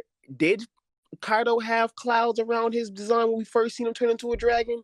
Did he have those big old? I can't remember. I can't But remember either. I want to say they were I there. cannot though. remember I either. want to say Yeah. they were there though. Yeah. Me too. I wanna but I just say- find it cool that Onigashima has the clouds wrapped around it while it's floating. Yeah. Yeah. Like I just found that so awesome how it looks. Like Yeah. he wrapped it around spirally and then Yes. he's using that to lift it. Yeah. It's just so cool. It could have looking. just been cloud platforms that it was resting on, Literally. but no, it's a fucking dude. Oda snaps, bro. I don't know how people get so mad about his art, man. His art is so good. No, I love his art for sure. Yeah. He's doing a really good job right here. Yeah. Mhm. Especially Really good job, inside yeah. of his like physical detriments that we know he has because his schedule is so inhuman. You know what I Right. mean? Inside of his workload, inside of like, because it's not just this manga. You know what I mean? Mhm. Like a mangaka never just does a manga. 99% of them have a light novel in the background. You know what I mean? Mhm. Oh Like, yeah. or they're heavily overseeing the anime's production. Oda's got like 2 theme parks, you know what I'm saying? Yeah. That he like Right. that he's like a manager of, you know what I'm saying? Like how is this dude a person? And you're Right. drawing still at this level 30 Mhm. years later is just Later, remarkable. Remarkable. And then even seeing the smoke looking like it's coming, the cloud is coming from Kaido's mouth. It Yeah. literally looks like it's coming from his mouth, and then it's encircling from that center point he's standing, and then it's hitting the rest of the island. That's right. And then he's causing it to lift. That's incredible. That's so Oh, gangster, bro. yeah. That's so Yo. gangster, bro. Yeah. I just went back to chapter 993, Mhm. and he actually does have the clouds around him when he's in dragon form. Let's go. I Nice. knew it. So, Oda Yeah. is a huge continuity buff, man. Like Yeah, you will oh, yeah. not find very many situations that contradict other narrative situations or Yeah. character situations. Like you might be upset that Pell survived, you might be upset that characters don't die as often as you want them to, but like Mhm. concepts all link together. You know what I Right. mean? Mhm. Like you will find threads that link to everything that seems weird in One Piece with an amazing explanation on the way, or one that we already got that you just forgot about. You know what I mean? Mhm. It's Yep. all connected, and I just love that he has that skeletal structure so ingrained either in his mind or in an amazing reference location that he can grab from whenever he wants. You know what I mean? That's just Mhm. it's crazy how there's so many moving parts inside of this series and one person is in control of making sure that those tethers remain vivid enough to the reader. You know what I Yeah. mean? And I'll be honest too, I love that Kiku's arm is kind of being used as a time placement. If you Mhm. notice that, Yes. Mhm. like from the Yes. time placement of it flying off her arm and then it hitting the ground, like in between those chapters, we're seeing how much time is passing from these moments. You know, Mhm. Yep. I find that so like I just love those things, you know, those type of like if you're really paying attention, you're Yes. realizing what he's doing here. Oda Right? ain't Like, playing you know what out I'm saying? here, Like, man. Oda is not playing with y'all. Y'all think he's trying done to rush to visually. the end of this shit? No, he knows what he's doing. Right. Right. To piggyback off what you're saying there, Doncho, and it's not just a narration text box saying this is 30 minutes ago or this is 2 minutes ago. No, it's visual storytelling. Here's the arm. You know this has to be after this moment. You know what I mean? Yeah. So like Right. I love that. I love And that not that much time has passed from Exactly. that moment to this moment because you Yeah. factor in how long it takes an arm to go from the top of 3 stories to the bottom of it. You Yeah. know what I'm saying? You can Yeah. make Literally. physical, you know what I'm saying, mathematical inferences, you know what I'm saying, on the movement of time, which is really fucking cool. For sure. Yeah, it's like And using damn. common sense. You Yeah. know. Kaido has just washed everyone. Everyone's Yeah. everyone's Yeah. done. Yeah. Yep. Seems that way, right? Just- Yeah. and he's just chilling, and that's the big point that I think Oda was making right there. Was okay. Now you see Oda just making the island float. He tired of y'all. Like, you know what I'm saying? Man, It's Oh. amazing. Oh, he's moving it to the flower capital because that's where the reinforcements are, right? They're, Yep, they're and he's taking gonna- advantage he's of this gonna land on location because Onigashima is so far removed from the rest of the military. That's what Mhm. they're trying to take advantage of. So now he's moving it back to, you know, a more densely populated area, right? Right. That's a big deal. That Yeah. is. Because and then he says he's gonna make it a pirate stronghold. So it's Yeah. like he's fully like, you know, trying to transform what Wano is as Yeah. a country. yeah, I think this change of location in the battlefield and like because obviously the element of surprise, the element of uncertainty or just like the unknown ally factor on the side of the protagonist, everything has been so in favor of the protagonist, them moving it from this very controlled advantageous position Mhm. to an area where all of Kaido's men is, I think warrants the idea that other outside factors or that we didn't think would show up here Are will gonna show show up up now. here, right? Sure. Because like if Okay. this whole thing just happened on Onigashima and like the rest of Wano was none the wiser, it makes sense that the conflict would end here with the players involved. But if they're going Mhm. to pick up the fucking ground and move the entire location to where Kaido is in the most advantageous position possible, they can't come back from that with the numbers that they brought here, Yeah, they need help. factoring in on the element of surprise and the location. So it would make sense that potential maybe Straw Hat Fleet pirates show up, maybe the Revolution. We could see Mhm. some more Marines. You know what I'm saying? Like things that didn't seem all that likely are seeming like they need to happen now. You know Don't what I mean? forget the Big Mom pirates are here. That's right. Yeah. Yeah, That's right. Another thing I find might happen with moving the battlefield to the flower capital is that we saw that in that festival that the townspeople actually do like love Odin and they do, you know, Yes. are on the side against Kaido. Yeah. But like it's probably not very known publicly that Yeah. that's the case, especially for the Scabbards and Momonosuke. Mhm. So like this will give an opportunity for Momonosuke to talk to directly the citizens of the flower capital Yeah. and like get their approval in real time. You know what I Yeah. mean? Like, yes, please save us. You know what I mean? Yeah, and That's he actually really could good. turn regular ass people in the flower capital into allies just based off of Yeah. that. Like that could be a rallying point in their morale where they're just like, fuck it, everyone gets a sword. You know what I mean? Like, Sure. Yeah. here you go. Like grab a sword from the all or nothing box. The shit has hit the fan button has Oh been my pressed, and everyone has a badge now. Right. Yeah. here are all deputies. Yeah, you're all sheriffs now. Yeah. Right. You're all soldiers. Let's go. Yeah, I could totally see that. And then we wouldn't need those reinforcements that I was talking about to come in if those regular citizens can be counted on. But I think it would be way more hype if it's like location move. Okay, Revolution come in. You know what I mean? Straw Hat Sure. Pirate Fleet come in. I think that would be way more hype, obviously. But Yeah. Yeah. wow. Oh yeah, we got a little okay. So we got a little panel here of Law still shimmying underneath everything below the water in his like submarine. And I know that like not a lot of time has passed, but it's like when is Law going to land? And now he kind of has to turn around and go back. So it's like Right. yeah, it's like why like Well, is it Law? Do isn't you that see his Law? submarine on Well, page? it's his submarine, but Law's on the island. Oh, he Oh, is. isn't right. he? Yeah. Okay, so Law's on the who's island. Right. driving this right now? That's John Beppo. Bart and Beppo? Oh, okay. I think so. Yes, yeah, Okay, yeah. We have so- John Bart. yeah, you're right. Beppo's not shown, but we got John Bart We got and John Bart. a few of the other Okay.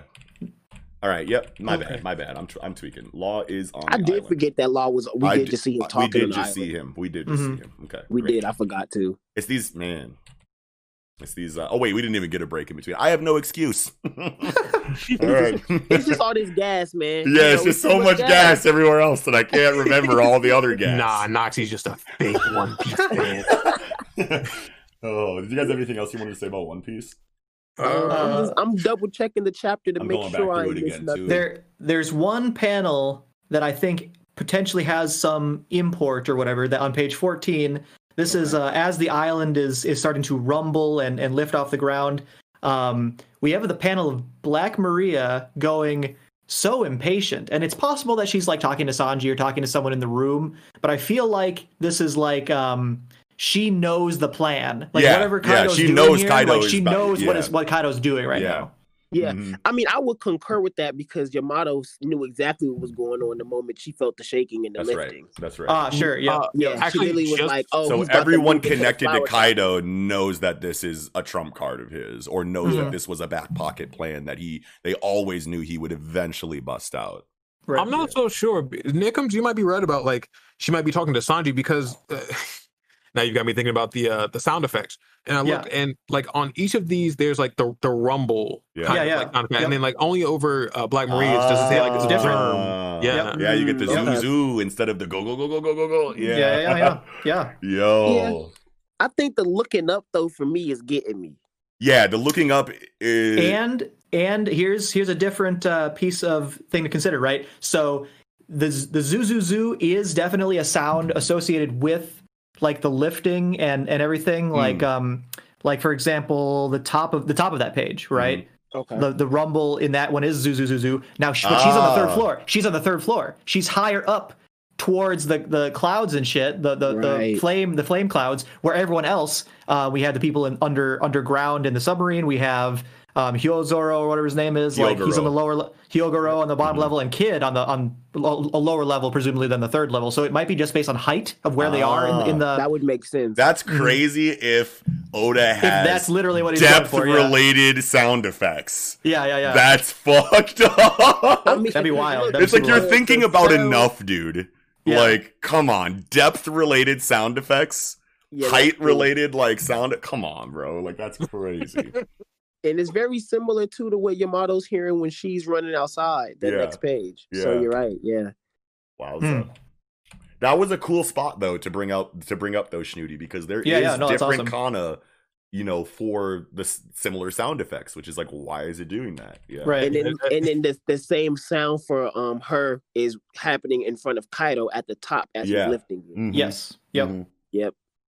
Okay, but at the same time, it makes sense that different areas would have different sound effects for the same phenomenon happening. Right. Yeah, so it's like, but it's like you don't expect that level of detail in the sound effects. You know what I mean? Yeah. Like, Oda's different, man. Put some goddamn respect on this motherfucker, bro. Twitter. Anyway, well, Twitter disrespects Togashi. I know. Crack is relevant. Right. Yeah, you're right. You're right. But I think we're good though, you guys. Yeah. Is that good?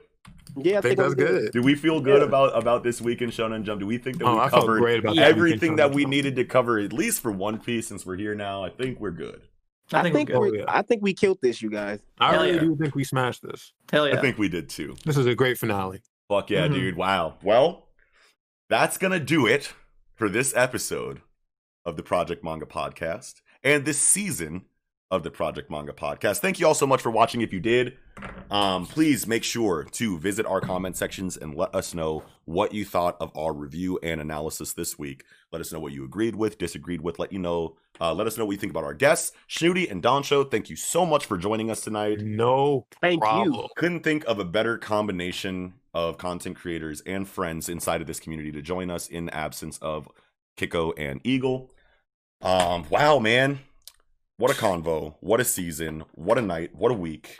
This has been amazing. Please make sure you visit the description down below so that you can see the links to Donsho and Schnooty's channels. Follow them on Twitter. Take a look at their content. See what they have to offer. If you enjoy what we're doing here, you will more than enjoy what they're offering on their channels. You have two very different kinds of content inside of Schnooty and Donsho's channels. So just take a look at them. Those links will be down there in the description. While you're down there, please click on our link tree. That is going to be where you see us on all of our individual social media accounts like Twitter, other online communities associated with Project Manga, like our Discord, ways to consume the Project Manga podcast inside of audio-only platforms like Spotify and Apple Music, and ways to support the Project Manga podcast, including our Patreon, which is going to give you a gang of perks ranging from, you want to know what, I'll go a little bit more in depth on it here at the end of the episode. We got early access to all of our content. We have exclusive videos in the form of book club reviews, an entirely separate weekly Shonen Jump review podcast where we cover everything we don't cover on this show, including Undead Unluck, Kaiju number 8, Phantom Seer, and Jigo Karaku with Dr. Stone on the way. Okay? Yes. Please, peep. Let us know what you think about that.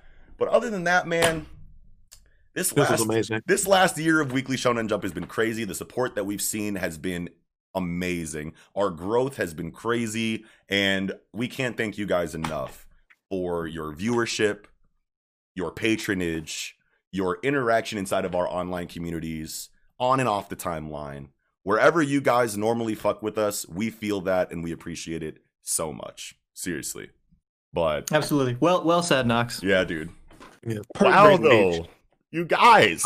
It's the end of the season. Okay, so we're not doing anything for like 2 weeks as far as like our regular shows go, right? So we're gonna take a break from Weekly Shonen Jump reviews for 2 weeks. We're gonna take a break from tie-in episodes for 2 weeks. We're gonna take a break from Patreon exclusive content for 2 weeks. But you will still see us inside of events like AnitubeCon. If me or Nick or Eagle or Kiko or anybody want to hop on our Twitch and play some video games or read manga, you'll still see us in situations like that. But our main shows will be on break for the next 2 weeks, and then we will come back with Weekly Shonen Jump issue number like 2 or 3 or whatever it is when their year resets. So, but if you have any questions, holler at us. You know where to find us. But that is going to do it for this episode of the Project Manga Podcast. Wrapping up, I'm your host, Noxie. And Nickums. Down below, that's Doncho and Schnooty. Once again, please check out their channels. We're going to go ahead and wrap it up. Thanks again, by the way, Schnooty and Doncho. Pleasure having you guys on. Thank you once again, man. Absolutely. Thank you. But all right, we're going to go ahead and get out of here, you guys. Soda Butter.